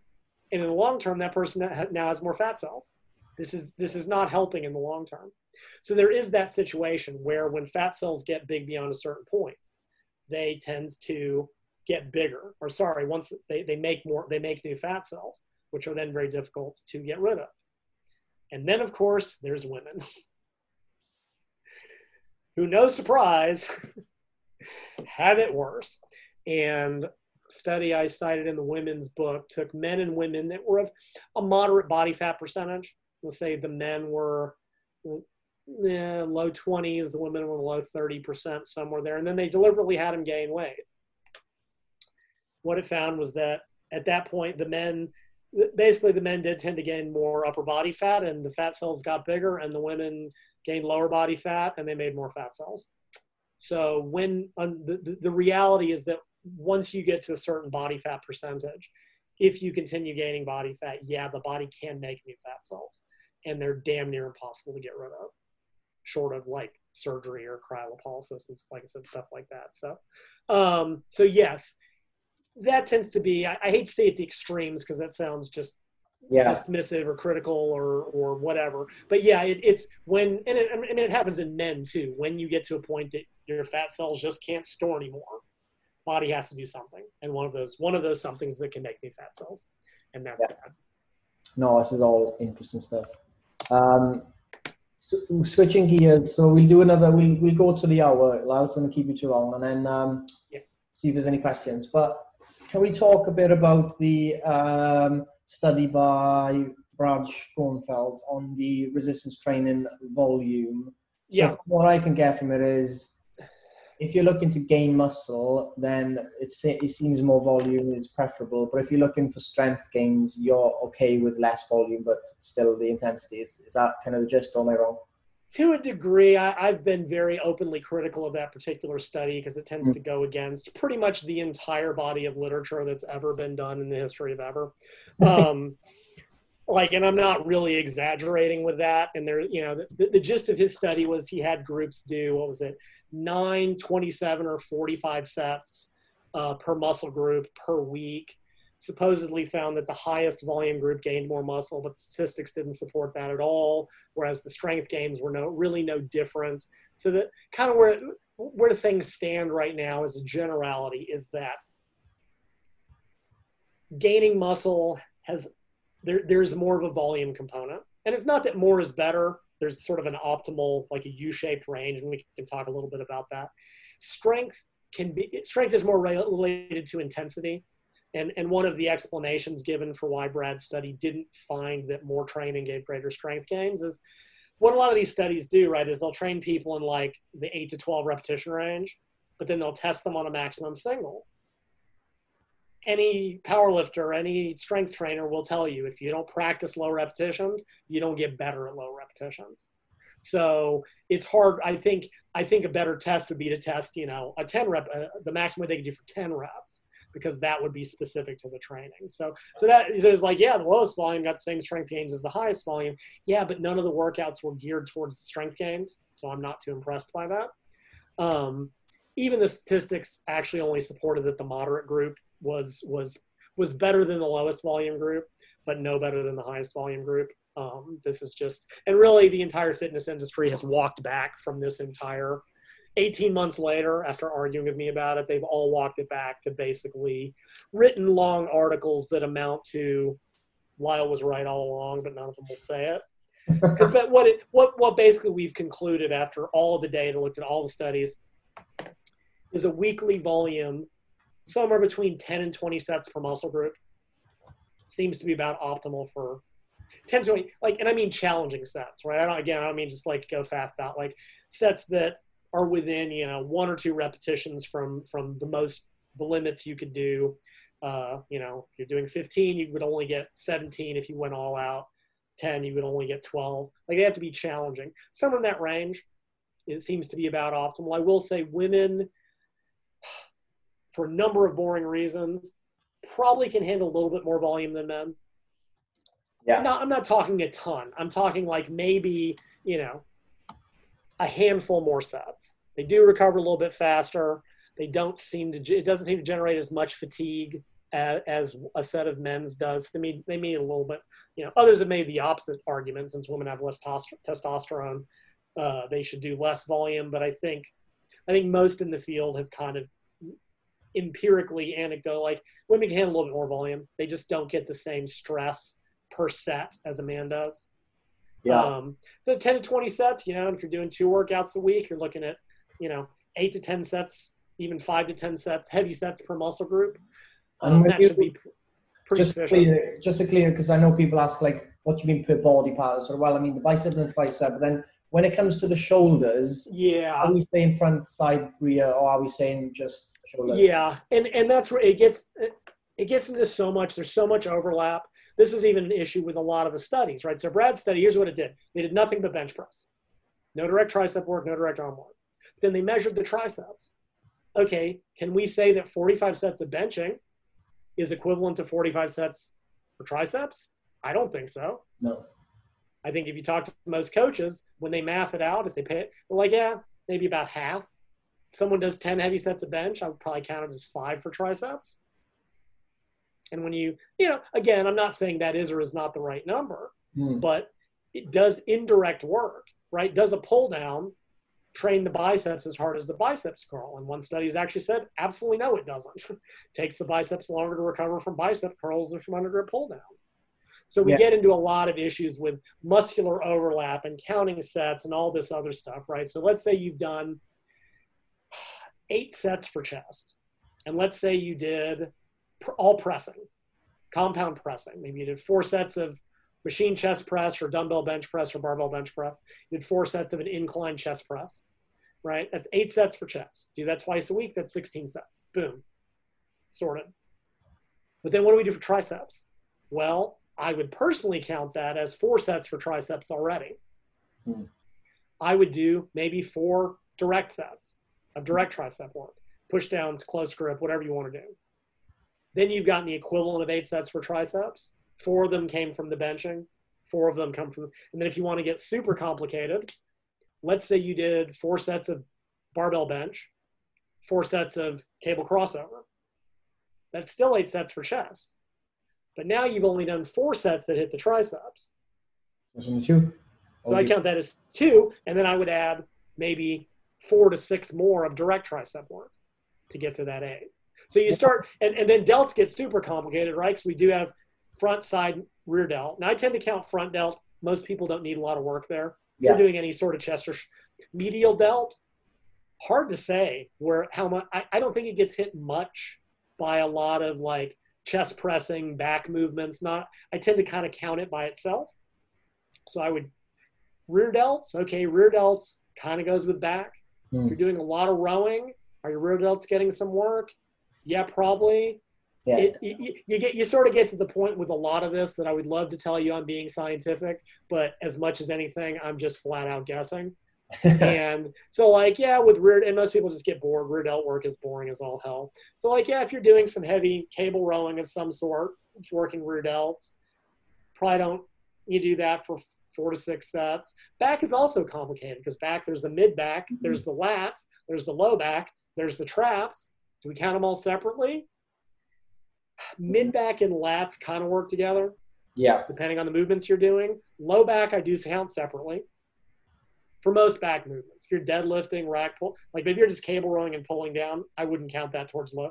Low back, I train with core, with people. Okay. Traps, honestly, do many women want big traps? Dare say not.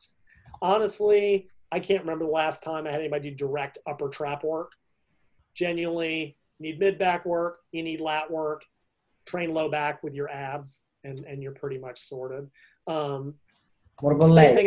And then you get into lower body, right? And there, you want to talk about guessing. So let's say you back squat. What muscles are getting worked depend on where you carry the bar, what stance you use, how deep you go, right? If you are using a very high bar, narrow stance, squatting very deep, it'll be a lot of quads and glutes.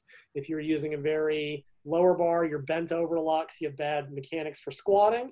It'll be a lot of glutes and low back and maybe not a lot of quad. Hamstrings don't get a ton of work from squatting. It does really get hard. Like I tend to, I guess in my own training or with people, like I kind of count squats as a quad exercise in the same way. Like I don't think it's 100%. Like I wouldn't count it 1-to-1. I wouldn't say that 4 sets of back squats is necessarily 4 sets for quads. But God, it just depends on the person and their biomechanics. At which point you might as well just do like an RDL is easy, right? Romanian deadlift, that's hamstrings, some glutes. leg press, you can do quad dominant or hamstring dominant. It turns into a lot of, like I said, I want to pretend like I always know what I'm talking about. But a lot of it is kind of like, how does the person squat? Where are they feeling it? Are they going full squat, which most women can do easier than men? Then you kind of just like fake your way through the rest of it. I typically might do something like, for general leg workout, maybe 4 sets of 8 in the back squat, if you can do it well. 4 sets of 8 in the RDL. I tend to keep those kind of even. Want to do 4 sets of leg press? Sure. That's probably going to be mostly quad dominant. Do 4 sets of a leg curl, a couple heavy sets of leg extension, a couple more heavy sets of leg curl, different leg curl. That to me is usually enough. Of course, then we get, what about glute bridges? Yeah, glutes. If you're full squatting, your glutes probably get hit pretty well. If you're deep leg pressing, might need to go ahead and tack on, 4 or 5 higher rep sets of glute bridges a couple times a week. Lower body gets super complicated. I'd love to hear how you approach it. Well, I make it up as I go along and pretend like I know what I'm talking about. Well, yeah, I don't know, with squats, what we tend to find that works well with women in squats is to get them do a lot of band work to get the glutes firing, so they can actually feel there's some blood flow in their glutes, because it's basically absolutely really cold otherwise when they do squats. Oh no, yes, absolutely. Things like X walks, and I know people tend to kind of crap on activation type drills, but for women especially, wider hips, their glutes off, that's why you get the knees breaking in, getting the glutes activated, certainly, absolutely. Well, talk about your, I wouldn't say, was it beef with Bracken Trias or whatever, but him saying hip thrusters was better than, I believe he was saying, than squats for the glutes. Is that what he was saying? Yes, he did, based on his thesis where he took 2 twins and had 1 half squat and 1 do hip thrusts. He has said that full squats are not a good way to build the glutes. And I say, look at every Olympic lifter that's ever existed, and you will see a butt like you would not believe. Now, don't get me wrong. I'm not saying hip thrusts are bad movement, right? I like to be real careful. I don't like zealotry. I don't like absolutes, but I try not to confuse the messenger with the message. I think glute bridges for women can often be a better exercise than squats for the glutes. Not for any necessarily biomechanical reason, although that's part of it. Women's muscular development tends to be biased towards the lower body, right? Men are fairly even. Women, if you look at relative strength levels, women are like 75 to 80% as strong in the lower body, but only about 50 to 60 in the upper body compared to men. Yeah. What a lot of women run into, the problem is that their lower bodies can move so much more weight than their upper bodies can hold, right? They don't have, well, we were just talking about the traps. They don't have the muscular size in their upper back. They don't have the shoulder girdle to comfortably handle the heavy bar that they need to challenge their glutes. And that can be a very big limiter for them. The hip thrust, in that sense, takes all of that out of the equation, right? You eliminate the entire upper body limiter in the back squat. Now, am I saying this is true of all women? Absolutely not. As a random example, female Chinese Olympic lifters, right? If you watch female Olympic lifters, what they can pull off the floor and what they can hold overhead are often very different because of that difference. Female Chinese Olympic lifters do a ton of upper body work to try to balance that out. So I'm not saying this is true of all women, but for many women, what they can hold on their back will not challenge their legs significantly. Leg press takes that out. And a deep one-legged leg press can be a great glute movement because you've eliminated the upper body issue. If women have very long upper thighs, they may end up squatting so bent over that it's a terrible exercise. Squats are just a losing problem. Hip thrusts take all of that out. It isolates the glutes. If you use a band around the knees so you can push out, you can get glute max, glute medius, glute minimus all at once. It allows you to use a lot of weight, which is good and bad. If your ego is wrapped into how much weight is on the bar, you can move a ton of weight because of where the bar is positioned. It's the lever arm is so short. Like there were guys out there, they were doing like 700-800 pounds and had to stop because they were getting hurt. Not to mention, it will feel like it's crushing your pelvis. There's an entire industry of nothing but hip thrust pads solely to keep people from crushing their pelvis underweight. But it allows women to train their glutes safely, intensely, and effectively, while eliminating a lot of the issues that make other movements that might be very good for some completely ineffective for them. So it's not that my issue, like I said, if you can do good, heavy, full squats, I guarantee you, you're going to get a bump. Yeah. However, not all women can do that. Hell, most men can't do that well. The hip thrust can, and there's other movements certainly that can be done. Again, one-legged deep leg press will work the hell out of the glutes. RDL to some degree will get the glutes, but the hip thrust is a good isolation butt exercise. Make absolutely no mistake. I just disagree with but my problem is the zealotry. Yeah. But my problem is always with the zealotry. Nicely is up. And what is your opinion on the squat versus the leg press in terms of, say now someone could do 150 kilo squat, but then they can put on 600 kilos in the leg press. Right. A lot more. What is actually happening there quad wise? If they're doing the same stance, same depth, are they going to see more activation in the quads with the leg press because of more weight, or not because of, like, I don't know? It's probably not, in the sense that even though the weight is higher, it's just because of the biomechanics of the movement, right? On a 45-degree leg sled, if you remember back to high school or college physics, you're only really dealing with, that's why, guys love the leg press. You put all the plates on there, get two of your buddies to stand up on top and strain a lot. Guys love the leg press. It's awesome. Takes you longer to load it than it does to actually do your set. Yeah. And in that sense, probably not, assuming that she can do a good back squat, right? Now I've written, there's also an article on my website, because there is a lot of this, you must squat, and if you don't, you're this and that and the other. Not everyone is built well to squat. I am.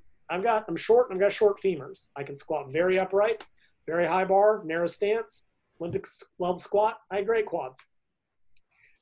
If a woman is taller, if she has very long upper legs, female powerlifter I trained named Sumi Singh, her femur, her upper leg is just ridiculous. Her legs are so long, right? I'm 5'7" and she's 5'5". If I'm standing behind her spotting, her pelvis is at my belly button. So even though I'm 2 inches taller, her legs are that much longer than me. She is not built to squat. It's taken me 3 years to get her squat to a point where she's very bent over. It's not a good quad movement for her. She squats single. She's terrible for reps, because after one rep, her technique just falls completely apart. So for many women, the squat is not a good choice if they're not built for it. If they are, it can be a great exercise. And if not, the leg press may be, what if your low back gives out? Because if you're very tilted over, because you have long legs, the low back tends to get the most stress. Yeah. And that's great. If you're using the squat to train your low back, fantastic. Most of us don't do that. In that case, taking the low back out of the movement with a leg press, a one-legged leg press, which tends to be fantastic. So the one-legged leg press solves a lot of problems the two-legged leg press has. Don't have to load as many weights, activates more glutes, much harder to round the lower back. You can go deeper, which gets more glutes too. Maybe a better choice for individual women. Yeah. Thing is, for me, and this is one of the funny things, when a now discredited paper came out about this, everyone was like, why not do both? Well, that was never the point. The point was never whether or not you should do both. The point was this claim being made and why there may be a problem with that. So yeah, sometimes that's the best of both worlds. I think in most workouts I've ever drawn up for hypertrophy, especially for muscle growth or anything, you can always do both, right? Yeah. I'll use myself as an example and my trainee. So for me, I was built for squats and deadlifts. That's all I had. I could get great legs. I would squat, but I still did leg presses and leg extensions. But for my upper body, for example, I've got very long arms. My triceps have always been weak relative to my chest. For me to try to just do all bench pressing is a losing proposition because my triceps give out. How am I training my chest? So I'd use a mixture. I would do a few sets of some heavy bench pressing exercise. Then I'd do a couple sets of flies, a couple heavy sets of incline bench. There's nothing that's ever said. I think for most people, probably doing a combination will be better anyway, right? Compounds, frequently they let you hit more muscles at once, but in that they're hitting more muscles at once. They're not hitting any one muscle necessarily well. I guess that's the best way to put it. Yeah, that makes sense. Whereas an isolation exercise, yeah, it's a lot less time efficient to do one exercise per muscle group with an isolation movement. But if you're doing a leg extension, all you can use is your quads. Well, that's not true. You'll see guys literally slam their you've probably seen this in the weight room. They'll throw the weight up and it'll slam and pick their butt up out of the seat, and then they'll sit and they'll seesaw. However, if you're doing it properly, if you're doing a leg extension or a leg curl, it can only be the target muscle. Because if you're doing the compound exercise, it'll be the target muscle plus a bunch of other things. And if the other things fatigue first, you may not be getting the best training effect for the goal muscle. Yeah. My last question to you, and then me ask was left here to ask questions. But with squats and like lower back pain and like everything that comes with the potential, like I know a lot of people who can't squat. A lot of people say I can't squat, it hurts.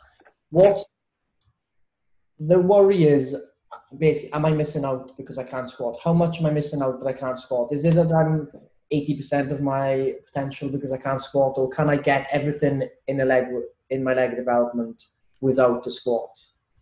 Oh, absolutely. The only people who need to squat, in my opinion, are power lifters, Olympic lifters, and probably strong person, strong man, strong women competitors. Even a lot of them don't, because power lifter is part of your competition. Olympic lifter, it's essentially part of the competition. There's no exercise that is mandatory for anything beyond those two things. So in the big picture, your muscles don't know what exercise you're doing. Now, your nervous system does, right? Like if you want to get better at squatting, you have to squat. Yeah. Right? All the leg presses in the world will not make you better at squatting if you don't squat. That's your nervous system. But all your muscles know is tension. How much tension am I having to generate? And fatigue, which has to do with stuff that gets produced during exercise.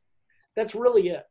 So any exercise is only as good or as bad as it allows an individual trainee to generate sufficient amounts of tension and fatigue.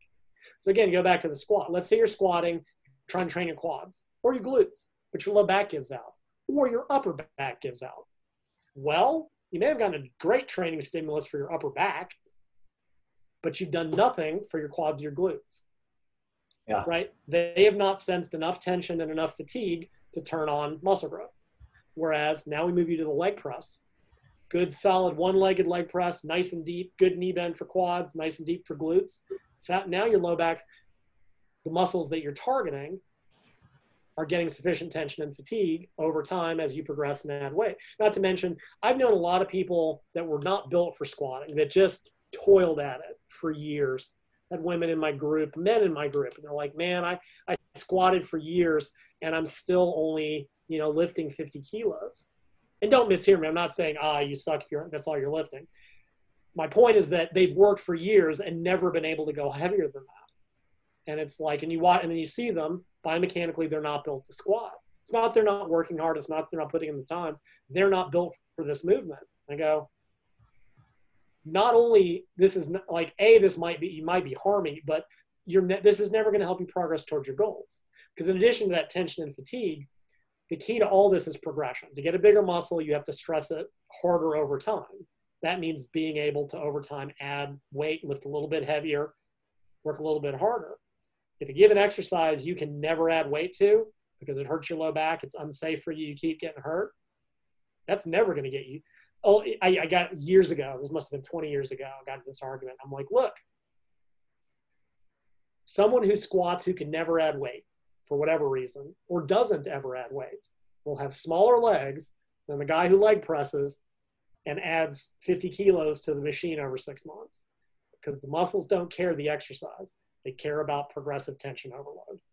So exercise selection at the big picture. I mean, there are other concerns for women in terms of bone mineral density, having to load, the long bones of the body, and to load the spine, you may need a weight kind of on your shoulders. To load the lower body, leg press does just fine. For body bench, like there are other issues but in terms of, we're talking about just muscle growth and physique and appearance and things of that nature, all it comes down with exercise selection is must work the target muscle for you, Right, and people differ, right? If someone goes, man, the bench press is great for chest, and you look at them, you go, yeah, you're built to bench. It's a great exercise for chest for you, which is fine.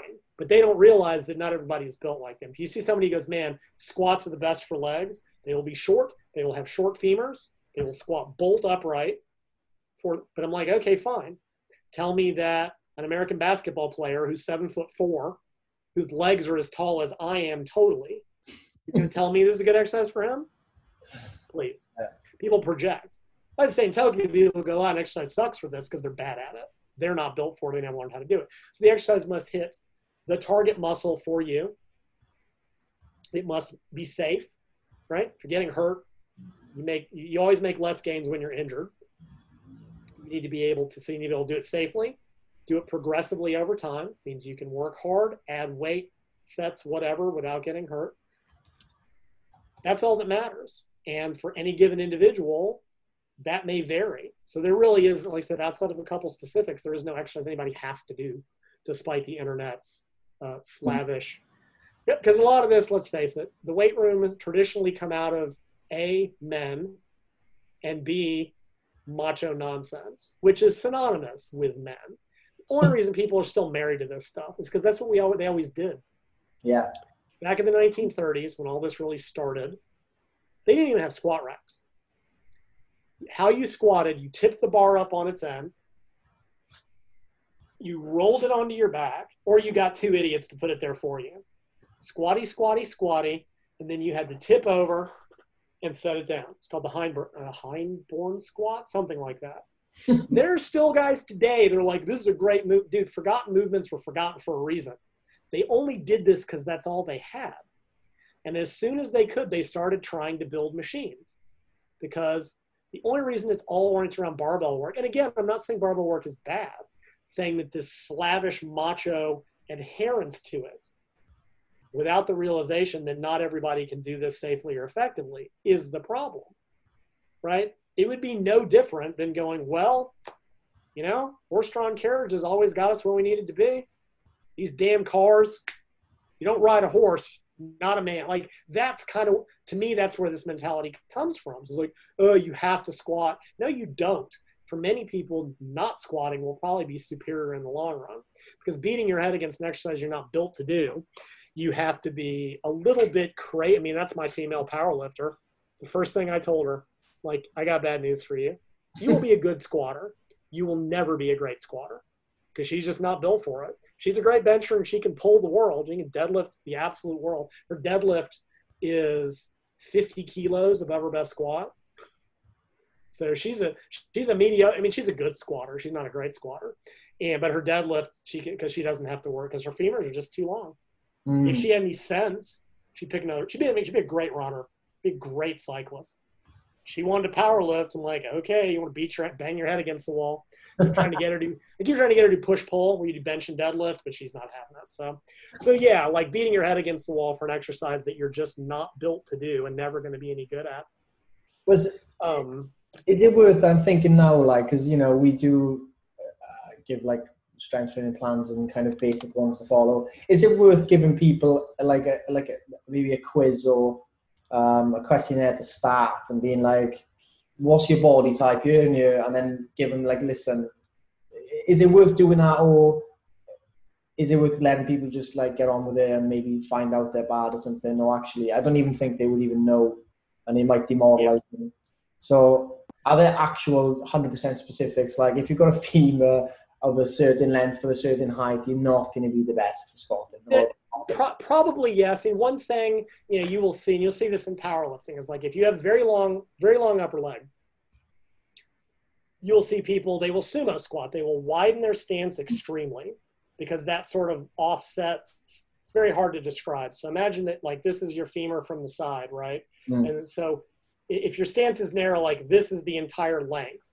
If you take your stance out very, very, very wide, right? Now I'm looking from the top. You take it out very, very, very wide, the distance kind of effectively shortens. Women can get, so yeah, you will see powerlifters do that. Be like, okay, I'm not built to high bar squat. We'll widen my stance because I've got the flexibility to do it. And that's all good and well. But at this point, you're also working, you're not stressing out the quads probably as much, but again, that's for performance. This is what they're having to do to try to move, work around their individual biomechanics. Like I'm sure those numbers exist. I'm sure there's people out there that have specific ratios. I'm sure it's the Germans. If anybody has done it, it's them. I don't, for me, it's more of an eyeball it thing. I do think, and we're looking in the beginner stage, this is probably less relevant. Yeah. I'm sort of generally of the opinion, like, yeah, do I think everyone should probably learn a basic squat pattern? Right? A lot of people get a squat pattern with a hinge pattern and a push pattern and a pull pattern and carry pattern and all whatever the terminology is. And it's like, yeah, if I was going to take a beginner, regardless, I would have them do a goblet squat or bodyweight squat where it's not as big of a deal. In the initial stages, that's fine. I mean, with me, when I trained beginners, I never started with squats anyway. I wanted to give them something they could do effectively, feel good about. Learning how to do a squat as a beginner just sucks because you just feel awkward and uncoordinated. And again, not everybody, and I'm not saying that, I'm not like trying to be mean to beginners. Anytime you do something new that's difficult, you're going to be bad at it. When I started relearning to speed skate at 35, I was terrible at it because I was having to relearn a very complicated movement pattern. I always wanted to give people things they could do right off the bat and accomplish right off the bat. And a barbell back squat did not fit that criteria for most people. Now, I had a trainee once. She had done dance her whole life. Dancers, gymnasts who have done that kind of stuff, I could go shift your weight back half an inch or to 1 centimeter. She knew what that meant. She had done 15 years of movement work. If I have a beginner coming in at 28, 30, 35 years old who's never done this, I'm going to put them on a leg press. I don't care. I don't care what movement you think they should do. I want them to come out of this exercise going, hey, I can do this. Now, we are also in COVID land. Coronaville, as they're calling it over in my hometown. Right? Now, you don't have many options. You got body weight squats. Whether you're built for them or, like, now we have to kind of make do with home workouts, which is always a little bit more difficult. Most people, I think, doing a goblet squat, and that's where you're holding, some type of weight up, or doing a body weight squat where you put your arms out for balance, very different than holding a weight on your back. The balance is much, much, much different. Yeah. I think even people that are, are not built for back squatting, but with a barbell, seem to be able to goblet squat. Again, if you've got very long legs, you might find that their wider stance a little more comfortable, because a narrow stance just puts you like you're bent over so much. Whereas if you widen it so you can kind of sit in between your knees. So yeah, I think in general, would I at some point think most people should learn them? Probably. I don't train a lot of beginners, but my goal with beginners was always give them something that they could do. Just because when you're starting, none of this matters. Yeah. Literally none of this matters. Just doing anything works as a beginner, which is both the good and the bad about training. Anything you do will be an improvement. And you can worry about all of this, number of sets, number of days per week, all this stuff comes way later in the game. Yeah. Well, that's a good way to finish my questions to you, Lyle. You covered a lot of good stuff that we've got. Kim, have you got any questions? I can see your face. You've been here. Thanks for showing up. Natalie, Emma, Sophie, Jade. Get on here. Hey, I haven't actually got any questions, but I just want to say I think he's an amazing man. He's got so much knowledge. I could just sit there and listen to him for hours. Insane. Oh, thank you. That's a common compliment for you, Kyle. Thank you. Lyle, or even Lyle. It's okay. I get it all the time. Yeah. Natalie, have you got any questions after all of that? I know you're there. Emma? Yep. Hi, no, I'm all good. I've been listening along to it the whole time. Great. But yeah, that's been really, really good. Thank you. Fantastic. Thank you. Thanks, Natalie. Who else is it? Sophie and Jade and Emma. Emma, by the way, if you are listening, I will get back to the woman you give me details for. Okay, I seem to be listening.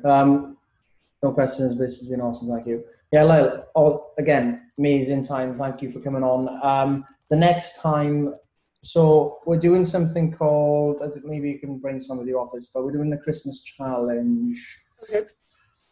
And we're going to bring in different experts for different things. But Is it, when it comes to Christmas time, and I want you to come on and maybe like menstrual cycle, Christmas time, eating patterns, behaviors, whatever it is. Yes.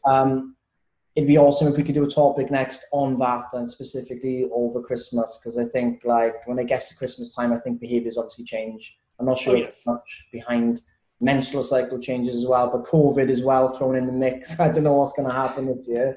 Yeah. Holidays are always, in America, we've got 3 big ones in a row, 3 big food holidays. We got Thanksgiving in November, Halloween in October, Thanksgiving in November, Christmas.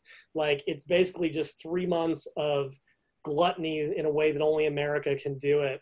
And it's rough. Like, it really is hard. We are in a culture and a society that revolves around food. It's all around us. You don't want to go to a party and, be that person. It's just like, oh no. I think what America needs to do, which they need to spread them out. We need one big holiday every quarter.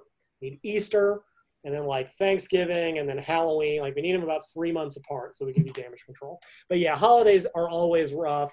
Who knows? I mean, with COVID going on, it might be easier. Nobody's going to have parties, right? Nobody's going to have group gatherings. So it might actually be a little bit easier to stay away from that stuff. But yeah, no, absolutely. That'd be awesome. Well, Lyle, thank you so much. Absolutely. And I'm in touch on that. But thanks everyone for joining. Thank you for listening. All right. Bye. Thank you. Bye.